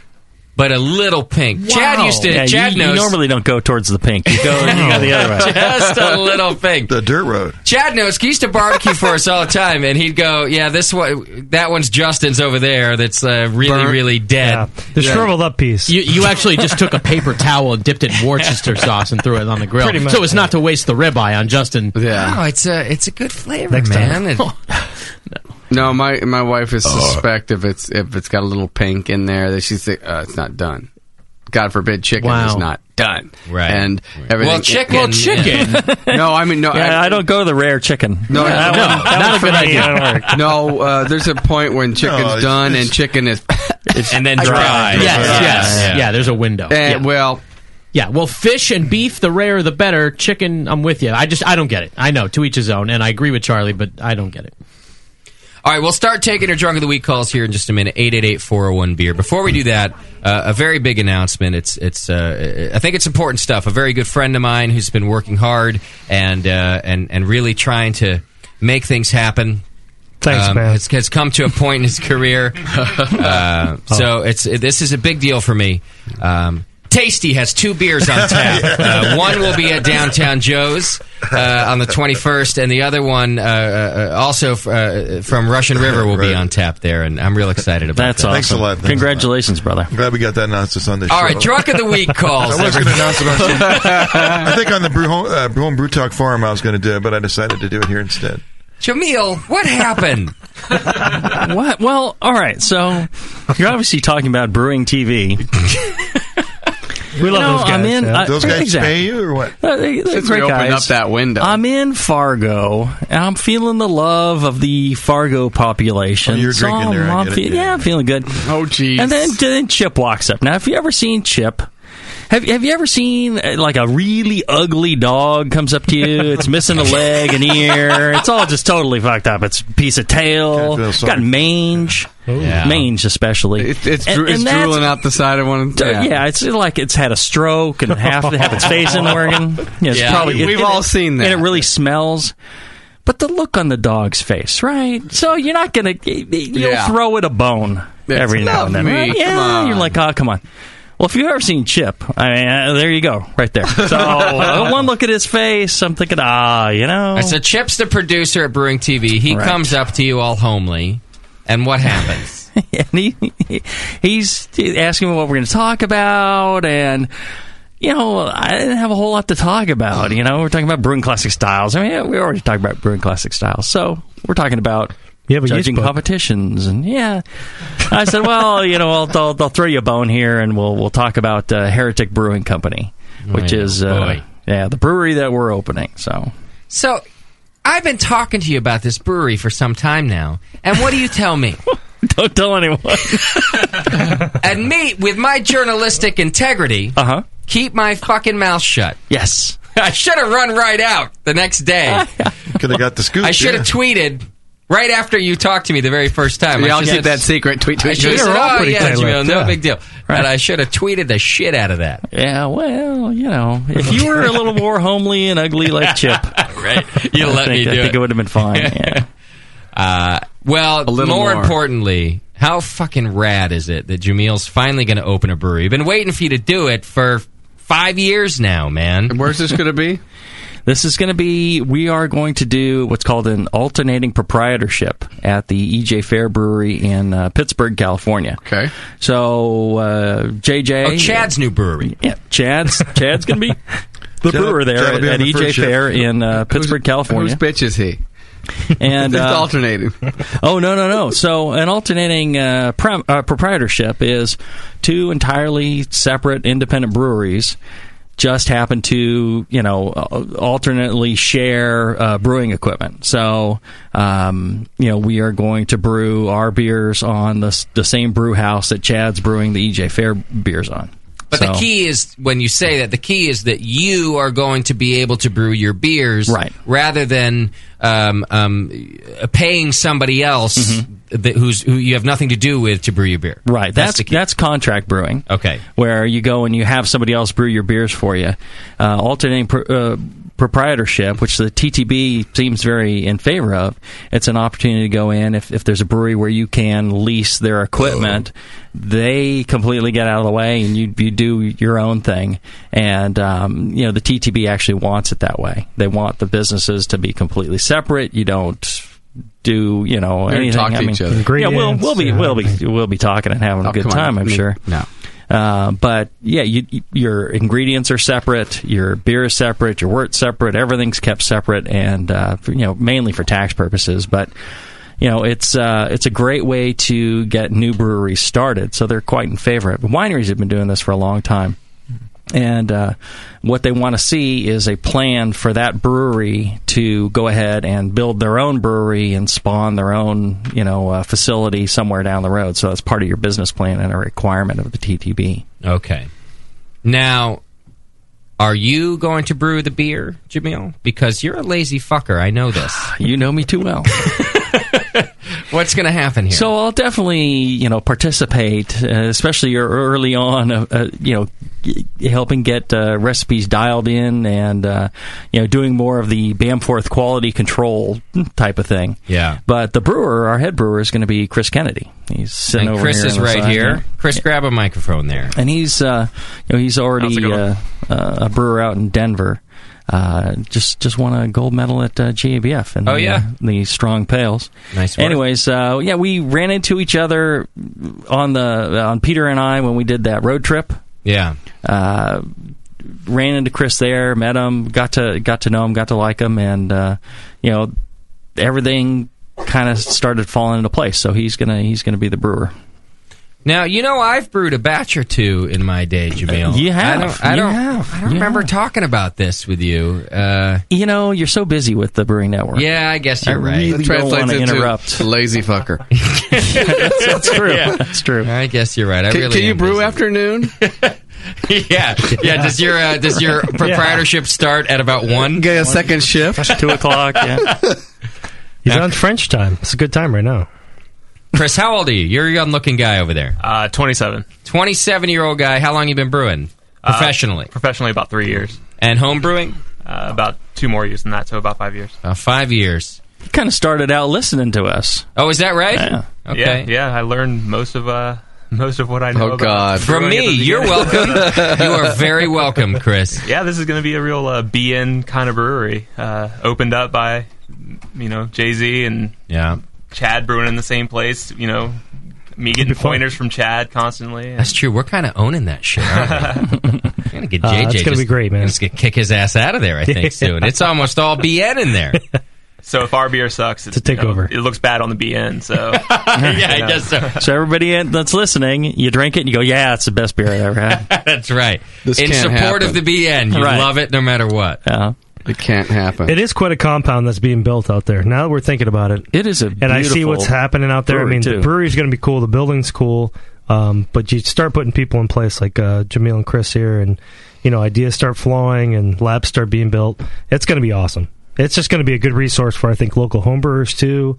It's going to be one of these places that it'll outlive a lot of different us, hopefully. Right. It's going to be a cool place. Very nice. I'm pretty excited now. I mean, having you guys around... It was great while you were on your own, but now that we're there, it's absolutely going to be fantastic. I'm giving you your kudos here. Oh, yeah. Well, it's true. It makes it kind of... You want that. It's kind of a... Like you said, kind of a compound. Right. You want that. A good beer family. A destination. A destination, too. Yeah. Now, let's talk about this for a second, Jamil, because for most of us, and for you too, whether you've admitted it or not, it's been a no-brainer for years that you should have a brewery. Your beer's fantastic. Everybody who enters your recipes gets a medal. It's been known that you know how to make a goddamn good beer. You've even been a consultant for other breweries. But you've always said, no, I don't need to. I'm not going to do it. It's a big pain in the ass. Mm-hmm. So why now? What? Well, a couple of things just really fell into place. One was, meeting Chris and having the opportunity to work with him, and another was that this opportunity with JJ at EJ Fair. Okay. He realized he had additional capacity. I realized he had additional capacity. We met together, and I mentioned it to him. He's like, "Yeah, that makes sense." Okay. And it's really through his generosity of being willing to lease us, the brewery when he's not using it, that allows us to do this. Otherwise, we would, in order to put in a 30-barrel brewery and in the type of building that they're in, it takes a huge amount of money, right? And we just don't have those resources. I would end up, trying to spend most of my time trying to raise money and always worrying about a budget, whereas the opportunity he's giving us, we're able to get in for just a recurring monthly payment, and because he figures, well, we already have the equipment and we've got some history working together, so it just works out perfectly for us. It allows us to do this. And with this opportunity, I couldn't pass it up. I mentioned it to my wife, and she's like, well, you need to do this. Why are you not doing this? Even your wife said. Yeah, she said, it would be crazy if you didn't. Right. It's like somebody handing you the keys to a brewery and just asking for, a nominal fee to, offset their expenses and, a little bit above that. Right. So just fantastic. So here's my daughter, bring her home at midnight. Yeah. Essentially, you can't pass that up. Yeah, a lot of trust going on there, and hopefully we can help as well. And like Chad's saying, it's kind of a mutual thing, working together, and hopefully we can draw excitement to the area and get people to come down there and experience EJ Fairs and Heretic Brewing, and we'll have beer dinners. Hopefully we can get Paxton out there, and we can do a lot of things that. One of the things that Chris and I have already been talking about is getting folks in to do the Pro-Am. So great. We should have beer at the NHC in San Diego, the Homebrew Conference in San Diego. We will be pouring at Pro Night, but also at Pro Night is... Which, by the way, means you're going to be pouring at BNA 6, I hope. Absolutely. Okay. Whatever beer you want, however I can wash away the pain of the betrayal. How much beer that takes. Thank you, sir. I will do. Take a lot of guilt, buddy. But they also have this Pro-Am competition for that Pro Night at in San Diego. Cool. And we were thinking maybe it could be a BN listener that would come out and brew with us for the Pro Night down there in San Diego. That would be awesome. You know that. They would love that. Yeah, so we want to do a lot of things with the BN listeners and kind of get them involved in what we're doing at Heretic. Okay. So what's going to be your outlet? Is it going to be through EJ Fair's place down there? Well, you have to, again, be wholly independent. We will, sell our beer to EJ Fair if they want to put it on. And, right now, JJ is absolutely interested. He's got to see what our first beer tastes like, and then come on. He'll go. I think it did a tasting panel. I don't think he has too much of an issue with that one. But what kind of beer are you going to be making initially? We'll be distributing throughout the area, and eventually we'll get into 750s, and hopefully we can push that nationwide in not too long. That's kind of the plan, kind of like what the brewery's done. Patrick at the brewery's been really helpful in providing information to me about numbers and percentages of what his market is, and that's been really helpful. I think they've done a really great job with that, and we'd like to kind of follow suit. So labels. Your face, just different expressions for each beer. That's right. That's a good idea. That is a good idea. I like that. No, we sour beer. The backside of the bottle looks good too. Right. Well, we got I went on the internet, and for $89, I got a guy who does logos for $89. Does an amazing job. Provides like 14 different looks, and very creative. Yeah, I was really excited about that. I know those Indians are amazing. Right. That's just like a guy. I think you mean Native American, Justin. No, he's Indian. I don't think anybody in the third world could do do all this for as cheap as this guy did. He puts a lot of. I can tell he's got a real passion for doing this, and it's kind of like, well, he's making a living, so he's not trying to stick anybody for the cost. So he's also 7 and lives in China. That's right. Could be. I haven't met him in person. But it's just fantastic. Now, more importantly, is that I've invented all of you. You all have me to thank for this. That's right. Even the brewery, even Patrick down there. I've created all of this. That's the important part. The compound. This is all a dream, Justin. You need to wake up. I think it is true. Is this a copyrighted thing, or? I'm glad that you figured it out this way, because I would have loaned you all the money for your own brewery, but then how would I pay Doc's salary? Right. I wouldn't have that. I would have taken a week's cut. You would have taken 1 week's cut to do it his own way. So I'm glad you've worked it out with another brewery, so it didn't have to come to that. Mm-hmm. I think you've done it well. Yeah, like I said, our plan is, we're a wholly independent brewery, and the plan is, once we get our distribution down and we get our product line kind of in place how we want, then we're looking at, raising the investment capital and going ahead and building a separate brewery somewhere. Well, and those questions are already coming through, of course. Does Jay-Z plan on making his beer available in Canada? Is the first question. Yeah, I got a lot of, I hope you're shipping to the UK. Are we going to get it in Australia anytime soon? Yeah. Can we get this in New York? I'm like, as soon as possible, we will. BN Tard asks, do you plan on using Brewing Classic Styles recipes? No, that's the thing.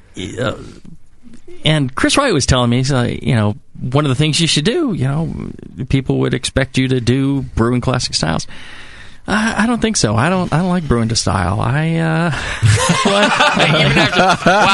after 5 years of this. Yeah. Right. I like creativity. You're fucking rolling over on us here? And we got a whole goddamn bevy of shows out here that's bust out. You're killing me, You're Jay-Z. throwing us under the bus here. Arlie, this is your swan song here. Go ahead, say goodbye to us. Go ahead. I can tell them where this is going. I didn't think you had any other recipes. Yeah. Well, yeah. You shot your load. That's right why there. I need Chris. He come up with the creative recipes. We want to do things that are, the name of the place, Heretic Brewing Company, is... I love it, by the way. Such an awesome name. What does that mean? Well, that's what people ask. What does it mean? Be a heretic, don't drink ordinary beer. A heretic is somebody who doesn't go along with societal norms. Somebody who's willing to, go against the grain, so to speak. So someone that would have been burned at the stake in the 1700s. Right. Yeah, well, for example, Galileo was considered a heretic because he said, everything doesn't revolve around the Earth. The Earth actually travels around the sun. Oh, you're a heretic. Burn, heretic! Because, right. The church believed otherwise. So, we're not really getting into the religious thing here, but for a lot of people, beer is a religion, right? And just don't accept the norm. Don't accept that mass market mentality. Go ahead and do something different. Follow your passion, and look towards enjoying those beers that you think are awesome. Regardless, like Bamforth saying, whatever your passion is, whatever you consider to be a great beer, that's what you should enjoy, and it doesn't matter whose beer it is. So as long as it's yours. Yeah, and as long as it comes from a place called Heretic Brewing Company, you're 100% right. Based in Pittsburgh, California. Well, you can't make You can't make enough beer for everybody to get it. So right. Yeah, some people won't like our beers. That's they why won't be for not them. so much that. That's why there's 23 categories. Well, that's why there's EJ Fair Brewery as well. Right. You have all the Brewing Classic style recipes you want. There you go. What's Chad going to use? No, okay. We're called Brewing Classic Styles. You can pick up a copy in the Brewing Network store. Film Lab Rat wants to know if Jameel will continue to write homebrew books. That is currently the plan. I don't have any contracts signed right now, but I would not refuse to go ahead and continue doing that, and to doing the BYO articles and doing shows here. And what about the shows? This is really important to me. I think what you've done with the Brewing Network, I think it's a valuable resource. I really enjoy it. I'm really proud to have been able to be part of this, and I wouldn't want to ever give that up. So whatever it takes, and that's another reason why Chris is involved. So perfect. Chris, you keep fucking working because I need Jameel hard over here. work. I'll be sitting here drinking and talking, which is what I'm pretty much cut out for. Yeah. You know what kind of book you could write, Justin? Yeah. Brewer hygiene. Do like a whole book on brewer's hygiene. I probably could. Yeah, don't touch nothing. You're right. Yeah, just don't touch nothing. Scrub with a deck brush. I probably could. You're actually right about that. Let's see. Don't take showers. It just spreads the germs. Oh, well, that question was already answered about Heretic Beer at NHC 2011. It sounds like there will be. All right. A question here, and I heard Tasty ask it too. What's the first beer we're going to see out of Heretic? We're still working on our first beer. Can I get that goddamn scoop, for heaven's sake, when you decide on what the first beer is? Just make up something. Make him happy. Look really mangy. You get a puppy dog look. Right. Whine a little bit. Get down on all Can we fours. see the label? Can we put the label up first or something? Yeah. Just a token? All right. A little bone. Or are you talking about like a pomegranate hybrid wit or something like that? No? Fruit beer, that'll right? sell. No. We're experimenting, or Chris is experimenting. We're talking, and he's doing some pilot batches, and we've been tasting some of his pilot batches and trying to dial in where we want to go with the first beer. I think we're fairly close, but we want it to be special. I would rather brew 10 batches and dump them all than to send out our first batch and feel like it was less than what we're capable of achieving. I figure we'll get better later on, but I really want to send out a perfect beer for the first one. I don't want anybody to buy it and go, well, it's all So we need a new term. Well, and you're in a unique position, I think, in the opening of a brewery, because, let's face it, you have a reputation, Jameel. And I mean this, I'm not saying this to be an ass. Other people can go and open a brewery, and certainly they have to produce a good product for people to like it. Your product not only has to be good, but you're Jameel. Excellent. You've made some excellent beer over the years. You've been awarded for excellent beers. You've written about excellent beer, and so I hope I'm not giving you a nervous breakdown. But I think it's really good that you're looking at it that way, because it really does have to be excellent. Doesn't it? That's the new term we need to come up with, and I'm thinking Jamilic. It's Jamilic. How Jamilic is it? It's a higher standard. It is a higher standard. Right. And that's why I'm excited about the brewery, actually. We want to pour out any beer that's not perfect. Well, wait a minute. I got to. The root don't disappoint. Yeah. I don't want to pre-announce this too soon, but I'm starting a brewery as well called Lunatic Brewing Company. And I'll take that shitty beer. All the beer I pour out. Under my label. By the way, it's just across the street from the Heretic Brewing Company in Pittsburgh, California. I just went to Home Depot and got some guys interested and bottle that stuff Are up. you going to sue Jamil over his tap handles? Yeah, first off. No, it's got to come in cans, Tasty. Oh, yeah, cans. Cans. Yeah. Tasty, especially line cans. Tall boys. All right, so beer on tap to begin with. Right, the little short ones. Locally. And then bombers after that. Yeah, or 750s probably. Oh, 750s. Okay. Oh, yeah. Very nice. Yeah, 750s. About 750. About an hour's pay. I think we're leaning towards, maybe the sour end of the spectrum to start. So your face on that label. Wow. Now that's So how long off is that? That's a ballsy move, isn't it?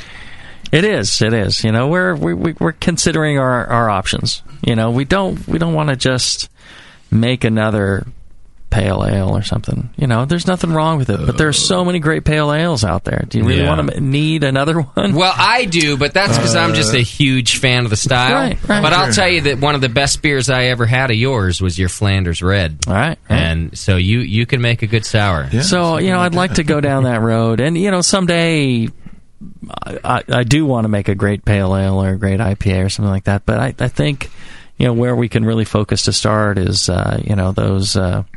maybe a sour beer or two. Well, I can see why you're talking to Patrick, because he went right for the kind of out-of-style type of beer, too. Yeah, just going for it and just making something that you feel is perfect and, that some set of the, the beer world can really appreciate, so they can drink it and they go, yeah, this is fantastic. Right.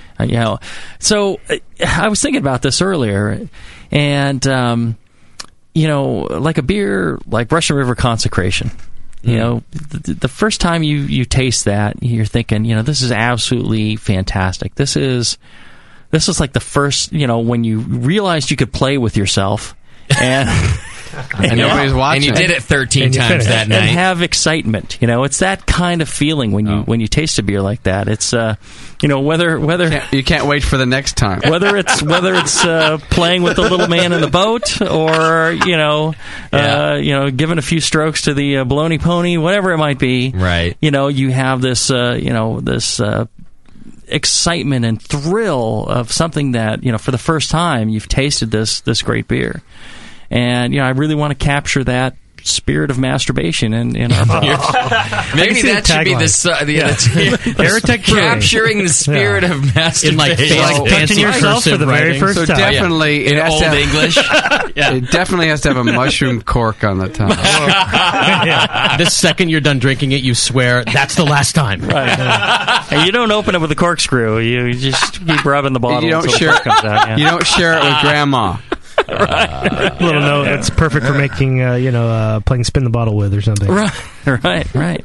Well, that's one of these shuns that Vinny probably give up. The masturbation. It's the only one you can have.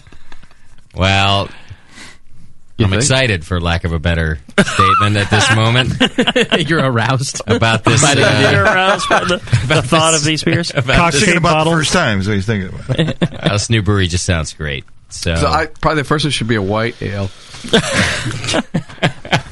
Rich, real creamy thick consistency. Yes. Yeah. Well, congratulations, and I think it's awesome that you're finally doing it. Thanks. And Chris, don't fuck this up. Also, because you got one chance, buddy. Because Jamil's real nice now. But let me tell you, he'd be a real dickhead. You start fucking things up. That's right. Yeah. You better get it right. As long as you're successful and everything is great, I'll be nice. It's not just your career; it's your life. You guys will be fine. This one's a no-brainer to me. Jamil in a brewery, it's a no-brainer. So I think you're going to do great, and I can't wait to taste the beer. So Jamil has a shovel and a gun. Any questions? All right, I think I got a drunk of the week call. Oh, it looks like he hung up now. Let's fucking feedback. shit. What about feedback? Say, hello. 888-401-BEER. We'll do drunk of the week. I still have to do feedback, don't I? Yes, you do. Is there a website or anything you direct people to yet? HereticBrewing.com. It's just a placeholder right now, but I would encourage people to sign up for Twitter, Heretic Brew, and also Heretic Brewing on Facebook, Twitter. But Heretic Brew on Twitter. And the people that sign up, I'm planning on giving stuff away to the people who are on Twitter. For the longer they are on Twitter, the more chances they have to win. But whoever signs up, let's give away some goodies stuff. So probably in the next a month or two, whoever. I don't know. We'll put some time limit on it. Hey, speaking of which, the whole brewery is well thought out. I can draw from Twitter. I'll pull 10 names from Twitter, and I'll send a goodie package to whoever's on our Twitter account. All right, twitter.com/Heretic Brew. Heretic Brew, yes. Oh, that's pretty sweet. Hey, doesn't Jamil get to fly out to somebody's house? Isn't there a raffle going on we have for a top tier? Right. What's going on there? Yeah, how's that going? Yeah. Yeah, anybody who buys a top tier system from Blickman between now and the end of January. Right. Oh yeah, you don't have to buy it directly from Blickman. You can buy it from Northern Brewer or whoever is selling the Blickman systems. You can pick that up, and through the end of January, you buy one, you're in the drawing, and it's not just me. It's John Palmer's going to come out, and John Blickman's going to come out, and the three of us will go out to your location and help you brew on your Blickman top tier system, or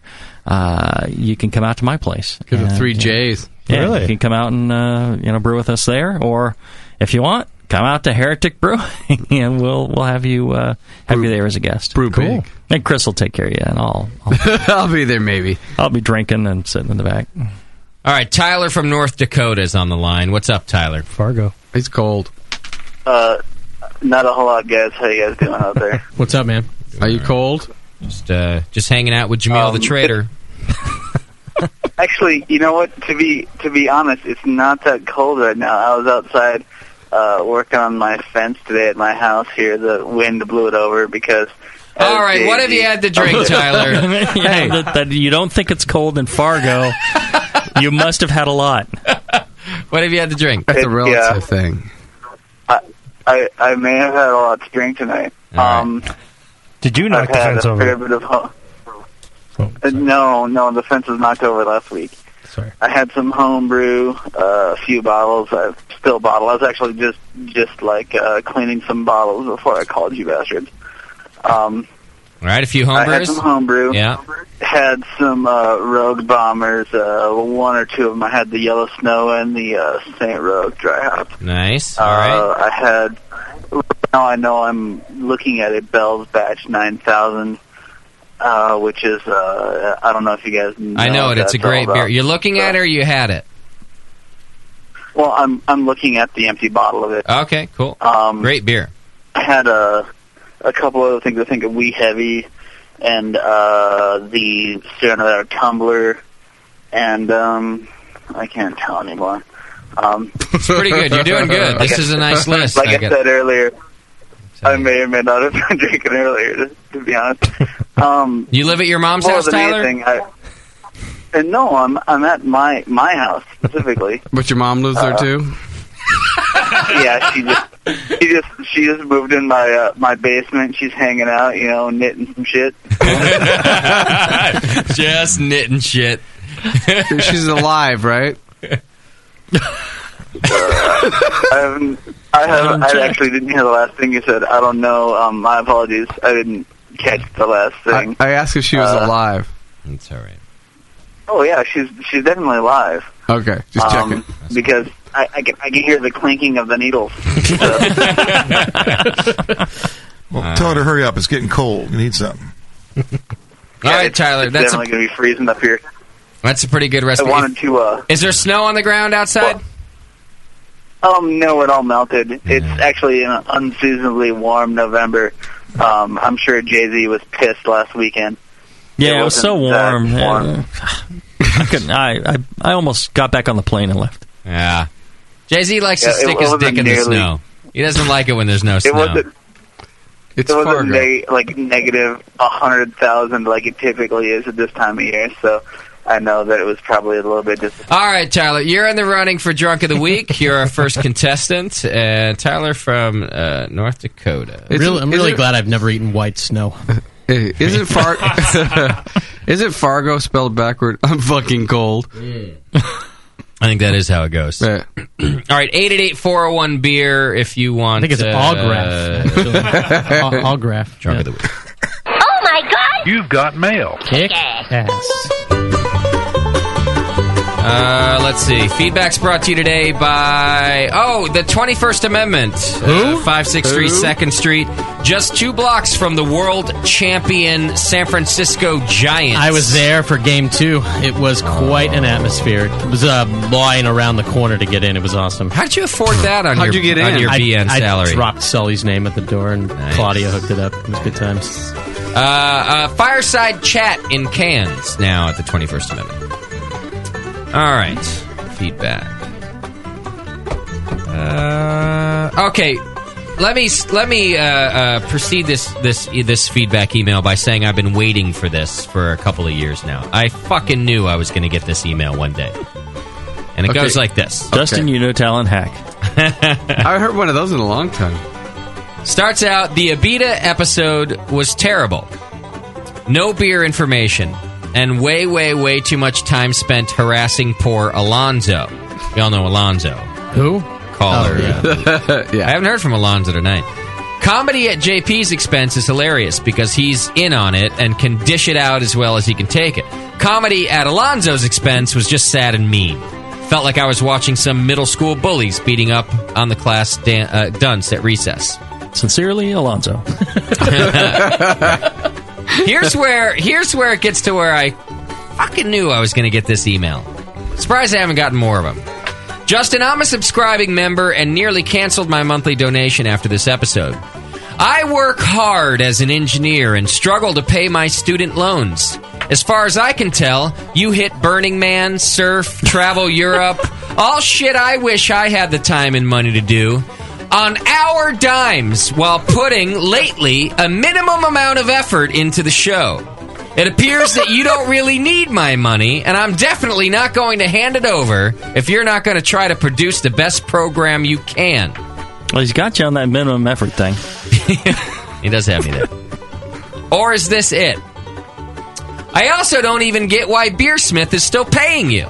Your spots in the beginning of their sponsorship were good. They seemed genuine, as if you really took pride in supporting their product. Now it's clear you just mentioned the product because you have to. You don't even know whether or not it could import Pro Mash recipes. I mean, come on. At least give a little effort. I have not canceled my donation, and I just downloaded the Women of White Labs episode. I'll give you another chance or two, but if the quality of the Sunday session remains this low, I'm going to start PayPaling my cash straight to Tasty. I'd include Doc Palmer and Jameel, but Doc clearly doesn't need the money, and I buy Palmer and Jameel's books. I need a book. I need a book. So that's from Chris. Now. Yeah, that was me. Yes, that's this. Let me turn the music down for just a second. Oh. Getting serious. He's serious. I fucking knew I was going to get this. The second a brother can, not have to eat top ramen and can actually pay his landlord on time and do all the things that a normal human being does with a job, what happens? Everybody be hating. Justin. Someone's going to call in and say, oh, you're living off our dime and having the best time of your life and you don't do shit. Started making announcements on other shows. First off, you were living in a van down by the river over in England. That's right. I was in a fucking van. And second, you brought us content back. That's right. Right? It was work. We talked about this. It was all about work. And if they had top ramen over there, that's what you would have been eating. I was on the English version of top ramen, which apparently is cock-a-leaky soup. It was also, like you said, a mileage trip. Yes. Free flights. And I'm sure you didn't buy one fucking beer when you were over there. Did you? I bought a half of one once. Okay, and except for the ones you brought back for the show for us to taste. Those I bought to share with you. And I've only had one, so you better bust one out pretty quick. We got more. Good. So I knew it. You're still a cheap motherfucker. I am. Yeah, even if it's on our dime, you're still a cheap motherfucker. It was worth the $6. You wouldn't have gone over there right. if someone would have floated your boat the whole time. And by the way, the time before last time I think that I went, it was on somebody else's dime. It was a very generous listener who actually bought my flight over there. But all of that being said... Wait, and your surfboard? You stole from somebody else? It was given to me. You were camping on the beach, eating what? Ramen. Top ramen? Yeah. So your life really hasn't changed. It hasn't changed a whole lot. Don't feel very good about yourself. The venue has changed, but you know what? The words are still the same. Are still the same. But even if it had, let's assume for a second that I can afford to go do something like this. There's one way you could look at this is I'm living off of your dime.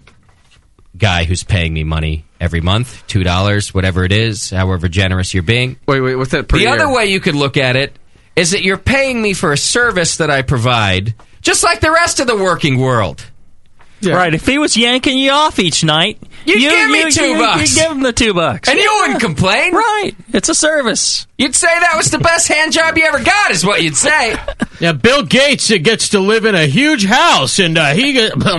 But you sound like Damone from Fast Times at Ridgemont High.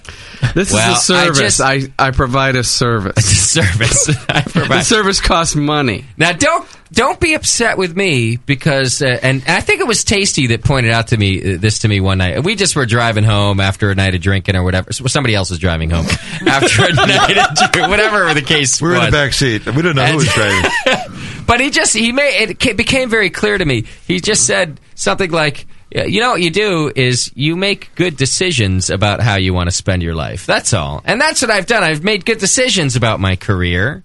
And if my career, however little it pays me, allows me to do a little traveling, drink a little beer, hang out with some good people, well, fuck you for not making the right decisions. Don't be mad at me because you're having trouble with your student loans. I got the same thing. Well, and honestly, I don't think a lot of these people would trade positions with you if they were offered. If they saw really what went on. Right, I don't think they would. I think they'd stick with their engineering loans and be very happy. I've come over here at the crack of noon. to see what he looks like. Disheveled, ugly, with a cup of coffee. Still asleep. And, he's right here at this board. Working. Oh, man. See, that's the thing. I knew I was going to get it. He's picturing you flying out on the Concorde and eating a room service every night, and you're in the Four Seasons, and that's, yes, you can now put chicken in your top ramen. Right. So that's, it's a step up. He's traveling the English countryside eating parts of animals you wouldn't want to eat. Okay, we get it. You work hard. Can we move on, please? Wow. Was that the voice of reason? Enough for me. So Chris, the same Chris, wrote back later in the week. I was drunk, sorry. He said, just finished listening to the Women of White Labs episode. Alonzo's obnoxious and you totally redeemed yourself. Keep up the good work. Later from Chris. So, yep. Anyway, that's the first of many of those, though, I can tell. A little bit more about Four Loko. Thought you asshats might appreciate this. Washington State Attorney General Rob McKenna this week called for a nationwide ban on canned drinks that combine alcohol and caffeine. A party featuring one popular brand, Four Loko, a fruity, inexpensive caffeinated malt liquor nicknamed Blackout in a Can, led to the hospitalization of 9 Central Washington University students earlier this month. 6 students in New Jersey were recently hospitalized after drinking Four Loko. New Jersey, though. With tequila shots. Both schools have banned the drinks, and 18 attorneys general have asked the FDA to review their safety. Come on, that's a small percentage of the Four Loko drinkers that are actually in the hospital. Right. Yeah, most of them are just dead. Come on, we don't talk about those. I get sent tons of Four Loko news now, but that's the only one I'll read. We're bringing a case to Burning Man next year. I just can't wait till we read about Rob McKenna in about 6 months, and he hooked up with like a gay prostitute, and he's got a raging methamphetamine addiction, because that's what's going to happen. They should pay us for sponsorship. They should. Who's this? Muser? Is that his name? Muser for Drunk of the Week. What's up, man? Hey, man, it's Mauser. Oh, just kidding. Mauser. Bevo still can't hear after all these years. Shut up. You talk loud. I may be making a fortune, but she's still deaf as shit. What's up, Mauser? Bevo rules. She's the nicest person I've ever talked to on the phone. Oh, he's really drunk. Yeah. Oh, he must be drunk, because she's a bitch. Oh, I'm nice to people that don't know me. I guess that's true. All right, what have you had to drink, Mauser? I've been drinking only homebrew tonight. These are 22 bombers. I got 4 Belgians, and I got 3 Browns. All right. And a little cousin. And a little cousin. A little cousin. Just to round it out. Little cousin. Yeah, well, hey, you got to do it right. I got to work in the morning, so you got to do it right tonight. Yeah. Start early. Mauser, where are you calling from? He's that school bus driver. I'm in Massachusetts right now. He was the first call that we dropped from Massachusetts. Oh. Okay. Can you say Massachusetts? I can't. I can say Massachusetts.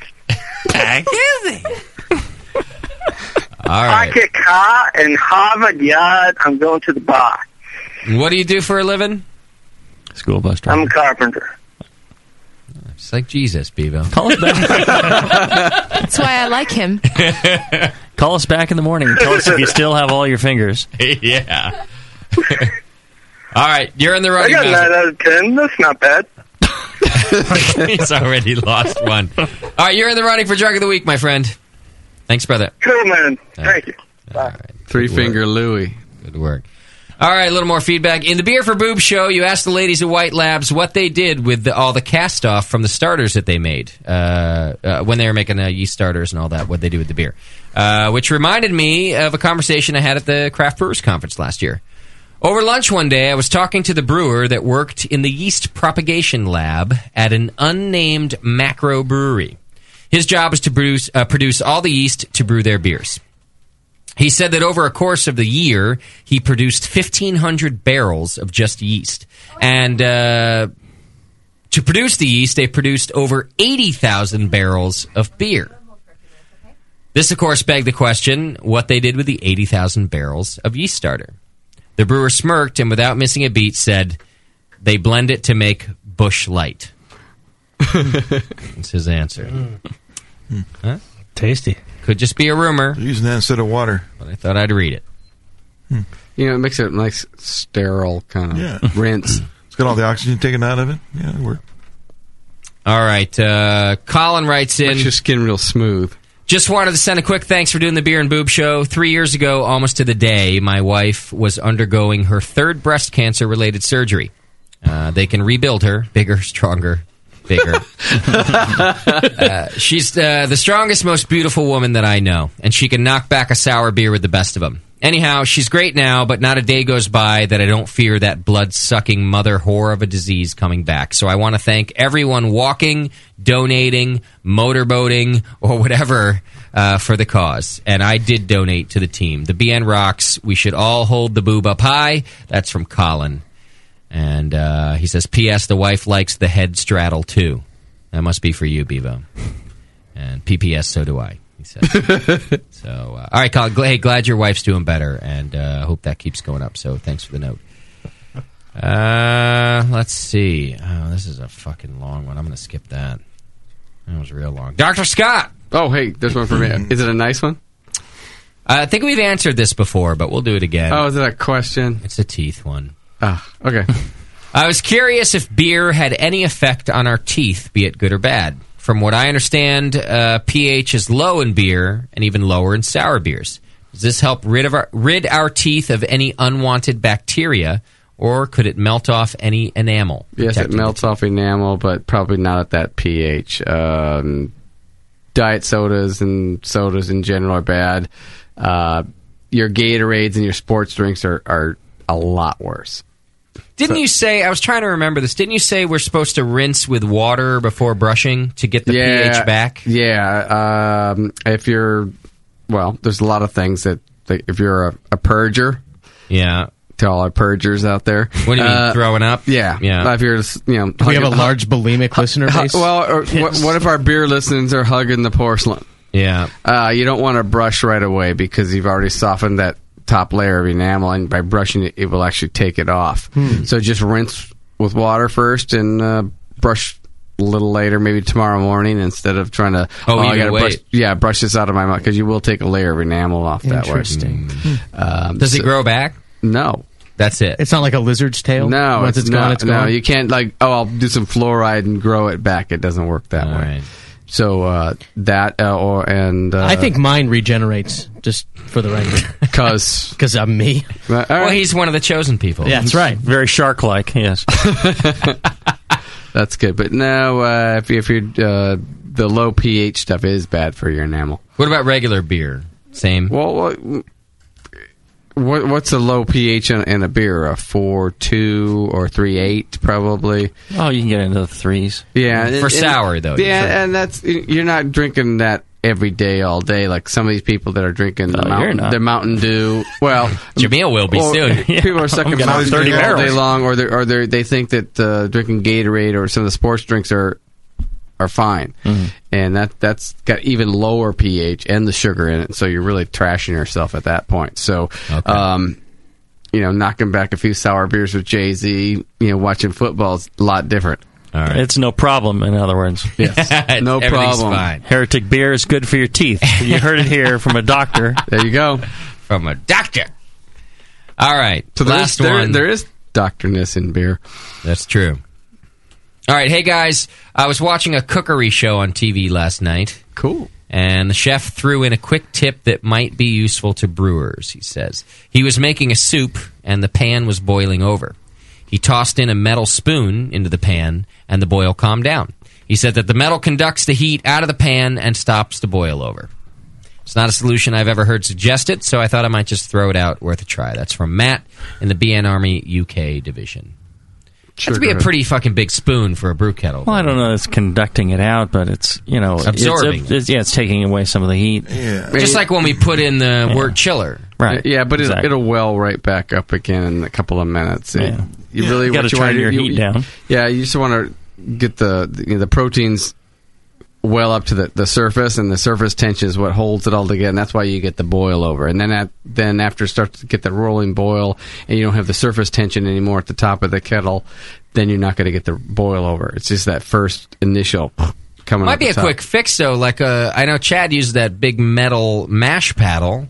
And if it's Sure. really going over on you as you got to reach down. You could kind of throw in the paddle as you. Oh, some people throw in a couple ice cubes. Some people just stir. Stirring's going to do the same thing. You just got to get that initial.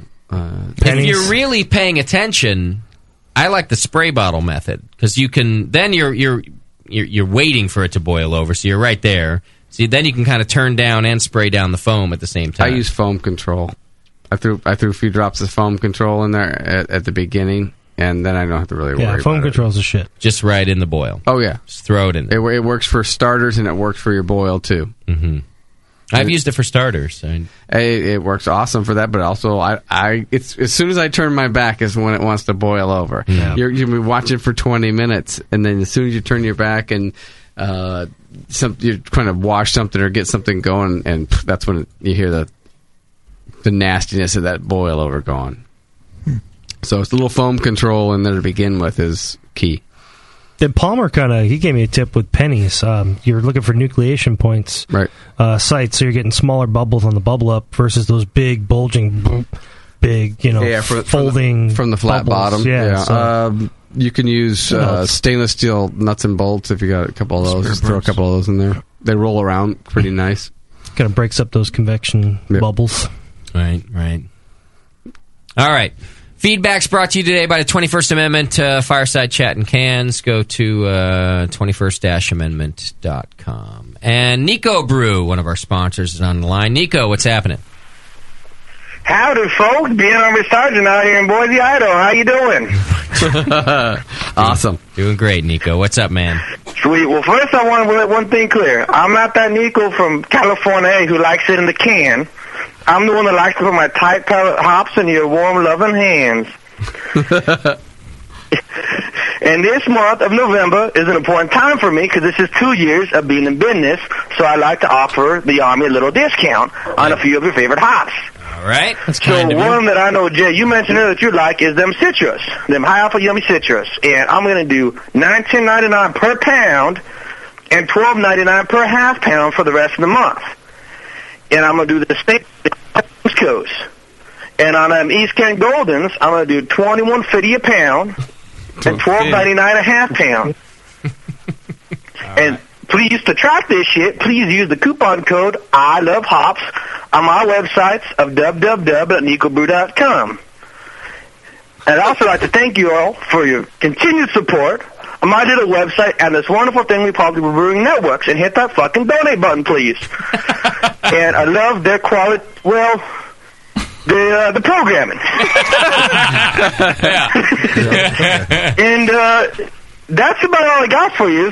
Doc, I see one of your sheep's made out to Idaho, so I got to get going. Do you mind if you hang on the phone here while I drink this, slam this here Scotch ale real fast here for the DOTW? No, you should do that. Go for that. All right. This has been aged in the Myrtle barrel for 8 months. Been in my garage for a couple weeks in them bottle after I forced carved it, and she going down. That am a good ad. See it. No. Push back a little bit there. Oh. Yeah. She did go down. That was after. Yeah. I love you, fuckers. Catching his Thanks, breath. Nico. Later. Very strong, brothers. All right. I hope it stays down. Go to nicobrew.com. $19.99 Citra by the pound, $21.50 EKG by the pound. Also some half pound deals. Use coupon code I Love Hops. And I love them hops. I loved him. As funny as that was a real thing. So you can go do that and get yourself a discount over at nicobrew.com. Check it out. All right, boys. That's a nice 4-hour episode, huh? Mm-hmm. Already? Come on. Oh, man. Yeah. I thought it was on the other time. And I got to tell you, I am real tired from driving around in limousines and doing jack shit all over Europe all for the last couple weeks. So I'm ready. Like that donated money. Is that what they call buses over there? Limousines? Yeah, they call them limousines. Everything's They call better it Daisy. with the I am tired. So did you sleep under the bus? What funny thing about the bus was it was filled. It was me and the two Frenchies. One of us is asthmatic, and the fiberglass in the top of the bus, it's a 1971 Volkswagen, among whatever other flora and fauna are growing in that fucking thing. Asthmatic, his asthma was acting up the whole time. So, Matthew? No. Oh. Matthew, So I that think was Matthew that made was a pussy Yen. out of the- Matthew is Matthew. fucking claustrophobic, it turns out. So he woke up in the middle of the night running out the door every 25 minutes yelling, "Mommy." I'm not exaggerating. No, he This is wasn't. not an exaggeration. Mommy? Yes. Mommy. The French, they're actually, so... even if it was mommy. So buff. It was Yes. mommy. Oh, man. And then me, I'm a rapist when I sleep. If you sleep next to me, I tend to grope and rape and grab, and the more you try to wake me up, the worse it fucking gets. So That is definitely the truth. let me tell you, it's right. I'm not lying, Vivo. So it was a most interesting experience trying to the three of us sleep in a Volkswagen bus. Menage a trois. Well, nobody French got. Let's just say that nobody got raped, but nobody slept very well either between the three of us and our strange quirks. No finishing. It was pretty bad. All right, one more drunk of the week. Bike foolery. What's up, man? Hey, Justin, what's up, man? How are you? What do you had? This is Josh from Napomo, man. Ah, Josh, what's up? Yeah, well, you didn't mention that you had other, like, Brewcaster beer when you were camping on the dunes, bro. Oh, I drank it all. That's why. Oh, I see. I want to let the Army know that when Justin goes out and camps, it's pretty bare bones. Yeah. I brought out probably a growler worth of beer, and I pretty much poured it mostly for him. It was a good time. That's true. I did drink all the beer. I was surprised you didn't bring me a meal, too, because I probably looked like I needed it. Well, you look like you needed it, but you didn't ask for it when I called you on the phone. So Yeah, it's that's cool. true. I don't ask. I understand. Oh, you got. He doesn't tell either. I hope you're not calling in for Drunk of the Week, because you're like in charge of our nuclear secrets or something down there at that base of yours, and you have to be. Yeah, there no tomorrow. worries about that. I'm drunk of the week, but I don't start work on Monday, so it's cool. Oh, good. Monday. Don't start week tomorrow. It's like, I don't start work for 4 hours. 4 hours, yeah. All right, what have you had, Josh? I had a growler of amber from that crappy brewery we stopped off in Santa Maria. Yeah, that'll do the trick. It's actually fresh and pretty good. Cool. And then I had probably another 3 or 4 pints of my Belgian blonde ale. All right. And 2 pints of an oaked stout, whatever it was. Oh, good times. It took me 3 pints to decide it was crap. Yeah. Well, sometimes it does. That's a pretty good resume, actually. You'll have accidents, you know.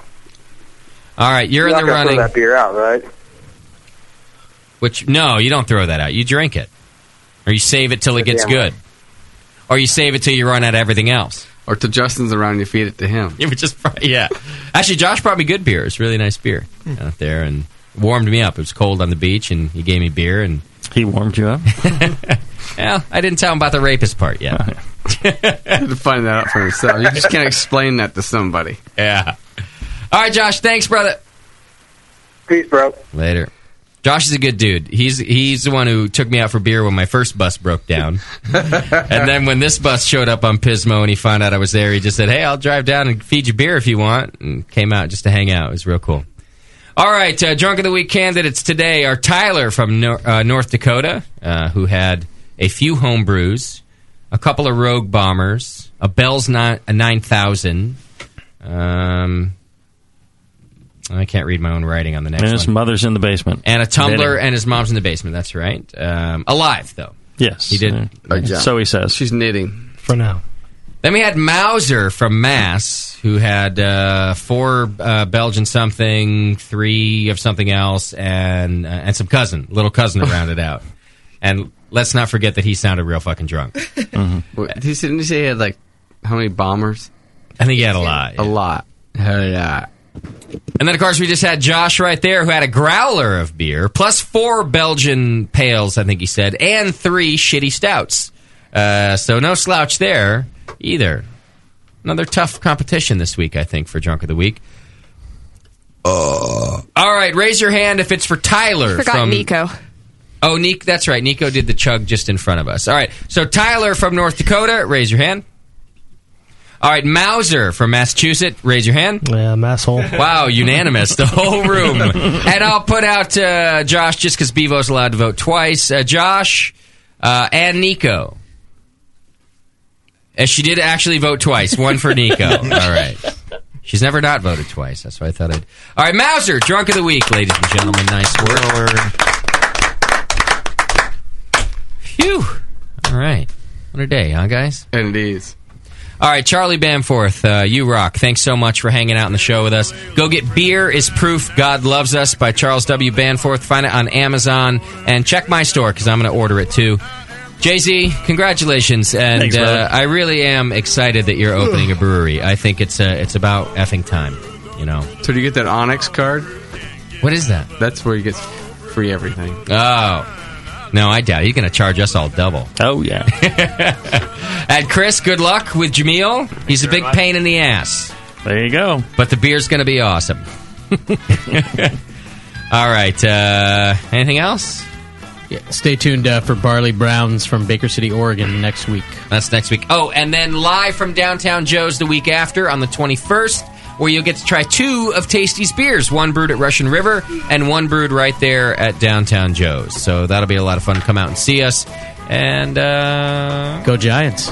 Go Giants. Yeah, baby. Oh, yeah. come on. Nice It's over work, with. Giants. No, you love it. Hey, how long is listen, this gonna as go a on? Boston fan, you should appreciate how far we should take this celebration. Wow. It's going to be a while for the next one. You're a motherfucker. What an asshole. What, Sam's not here, so you feel you got to take his place? Yeah, I hear they're whipping Pretty much, Sandoval into shape, though. Did you hear about that? No. Yeah, he's like on a diet, and they're shipping him off to like Arizona, and he can't go back to Venezuela for the off season. He is. They're getting him in shape. And we do have kind of a lot of fat asses Yeah. on the team. I gotta He's admit. like, yeah, he's either he has a place in the roster or he doesn't, unless he does his program. Right. It's pretty serious stuff. They're sending him to baseball fat camp. That was their like winter meeting, and that's all they talked about was Pablo Sandoval getting his fat ass in shape. Panda. Go Jenny Craig. All right, everybody. We'll see you next week. Thanks for sticking with us. Give me a wheat beer on a hot summer day. A vodka will do me when the skies are gray. I'll take a Belgian brew anytime, and the women sing the lambic fine. But don't you give me that American crude, boys, I want a real home brew. Home brew, don't you really love it that a home brew? Can't get enough of it. Home brew, it blows my mind. I love home brew all of the time. Yeah, I think I'll have me, well, I'm the one right now.